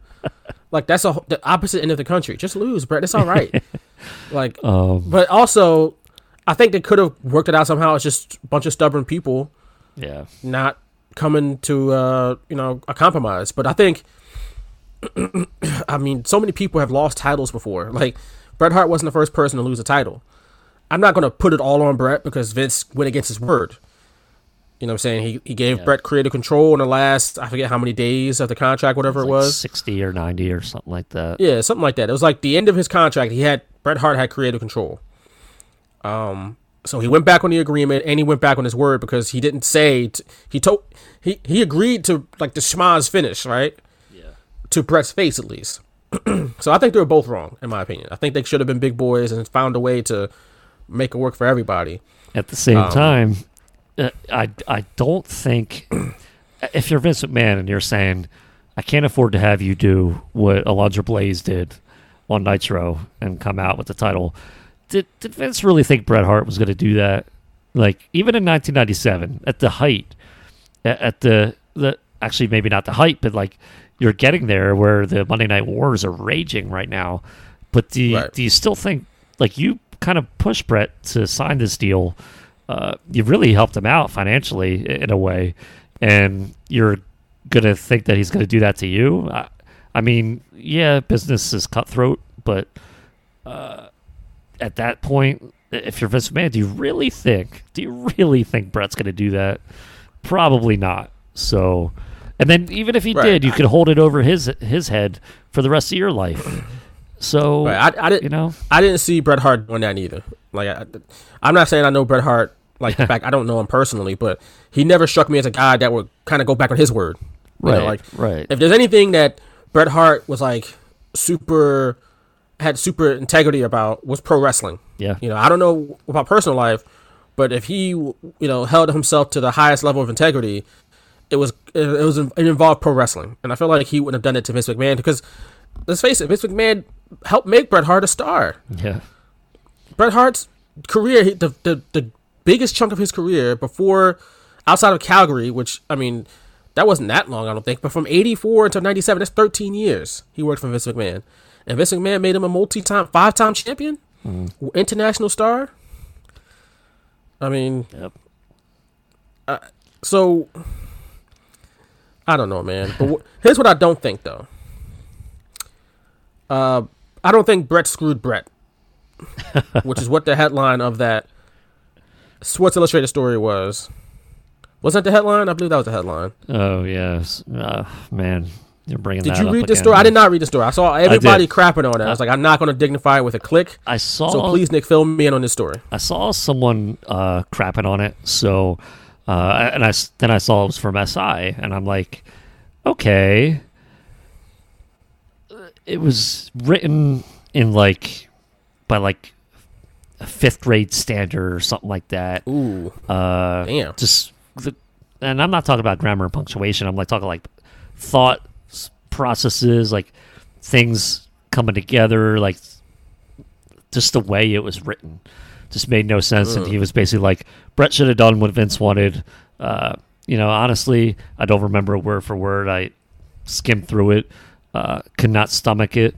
And it was one of the worst, even one of the worst things I've seen, because literally all it was just to produce a piece of content for SI. It didn't matter what it said. It was just November 9th, screw job. You need something to have, something on our site. And I don't even remember the dude. I don't even know the dude who wrote it. But like you said, something to get people clicking, some people get people talking and sharing. Yeah. Which that's what was accomplished. Like I said, I wasn't going to do that because I don't have to read it. I'm good. It was something where he was saying Bret should have lost. It was his last day. I can't believe somebody was paid money to produce that. And I'm still sitting here on Twitter tweeting, hire me, because I'm looking for a job in this industry. And I see that, and that guy probably got a ton of money for it, and it just pisses me off. I don't know if he had a ton of money or not, but look, Bret, I think at the end of the day, Bret probably should have lost. Like I said, I think they both were wrong in this. I'm not gonna put anything. I'm not gonna put it all on Bret. See, if Bret, he feels like, and he said this, sticking to his principles, standing up for what he believes in, but wouldn't have been more. He would have been more respected for doing the right thing if he worries so much about respect in the wrestling business. And Bret Hart's one of my favorites of all time, by the way. Randy Savage and Bret Hart are my top 2 favorites. Bret Hart makes wrestling believable, and I love that about it growing up. He put his heart and soul into everything, so I think that's why he was so adamant about going out on his terms, because the WWF was his life for so long. But I agree to the fact that if he just quote-unquote did what's right, even with the creative control, he would have been in a better shape for his professional career after that. And I know he was older, he was getting older, so the WCW contract was likely his last one as a pro athlete, or whatever you want to say, a performer, I should say.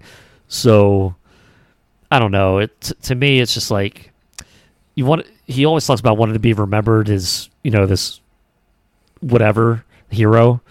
I think that would have pushed him into that spot had he just quote unquote done the right thing. So yeah, I still don't to me. I don't know. I'm not going to blame. I'm not going to put anything or all of it on Bret, I should say. I still don't to this day don't understand why he didn't want to lose in Canada. I just don't understand that. I love, like you said, I love Bret. And I think he did get screwed over because he was lied to. Yeah. But the whole thing of losing in Canada, again, you're not from Quebec. You're from Calgary. You would have a better case with me if the match was in Calgary. You didn't want to lose in Calgary. Yeah. But it was in Montreal. I don't know. I do also think that Shawn Michaels telling him he wouldn't do the same for him seemed like that was the big issue. That's when the blood boiled over. But if you're Bret Hart, that's when the bad blood boiled over. If you're Bret Hart and you talk about how honorable you are and all this, you're like, you know what? I'm going to do this, and you kind of have that over him for the rest of your professional career. Now, luckily, they kissed and made up, but in that spot, I mean, he kind of just let personal animosity take over, and that's kind of what screwed him. To be made a villain, by the way, because Vince McMahon, came out with that 2-part interview. Bret screwed Bret like the next week or 2 weeks later, assassinating his character. Basically, that would have never happened. So then that and Mr. McMahon would have never happened. But that's why I'm more willing to listen to some of these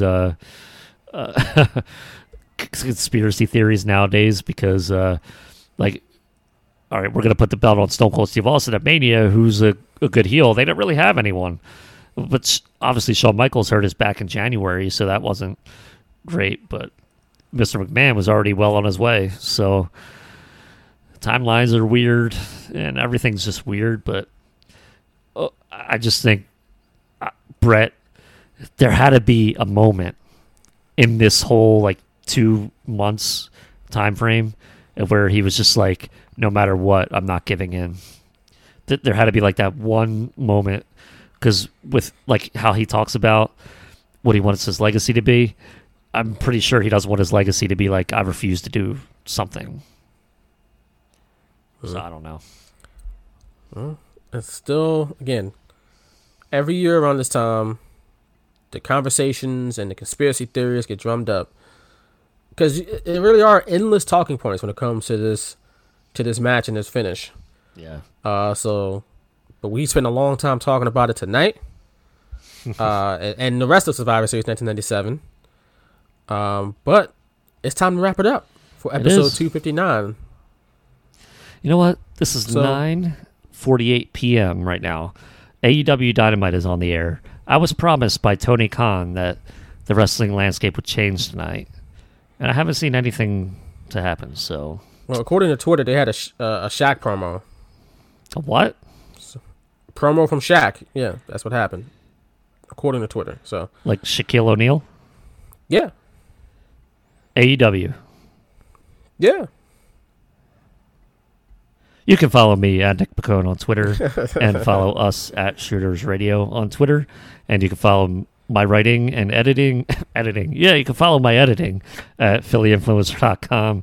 And you can find this podcast also at PhillyVoice.com. And check out Fox Sports The Gambler every Monday through Friday, 3 to 6 p.m. The Daily Ticket with Sean Brace. Everything you can find on FoxPHLGambler.com. All those podcasts are from yours truly. So check it out. All right. I am at Vaughn M. Johnson on Twitter. If you can't find me there, you may find me in these streets, but you probably won't because we're still in the middle of this pandemic. It's getting worse. Great. Yeah, I'm all virtual now, so we'll see. Yeah, so everybody stay safe out there, man. Hunker down. Hope everything, if you're listening to this, hope you and your family are doing well. Because in the United States, at least, it's pretty rough right now. It's flu season. And yeah, it's not great. So again, hope everybody stays safe during this pandemic. And I hope we can provide some a little bit of a distraction from the crazy realities going on in our world. Just a little brief distraction at least. But so thanks for listening to episode 259. For Nick Pacone, I'm Vaughn Johnson. And we will catch y'all again here on the Straight Shooters next week. Peace.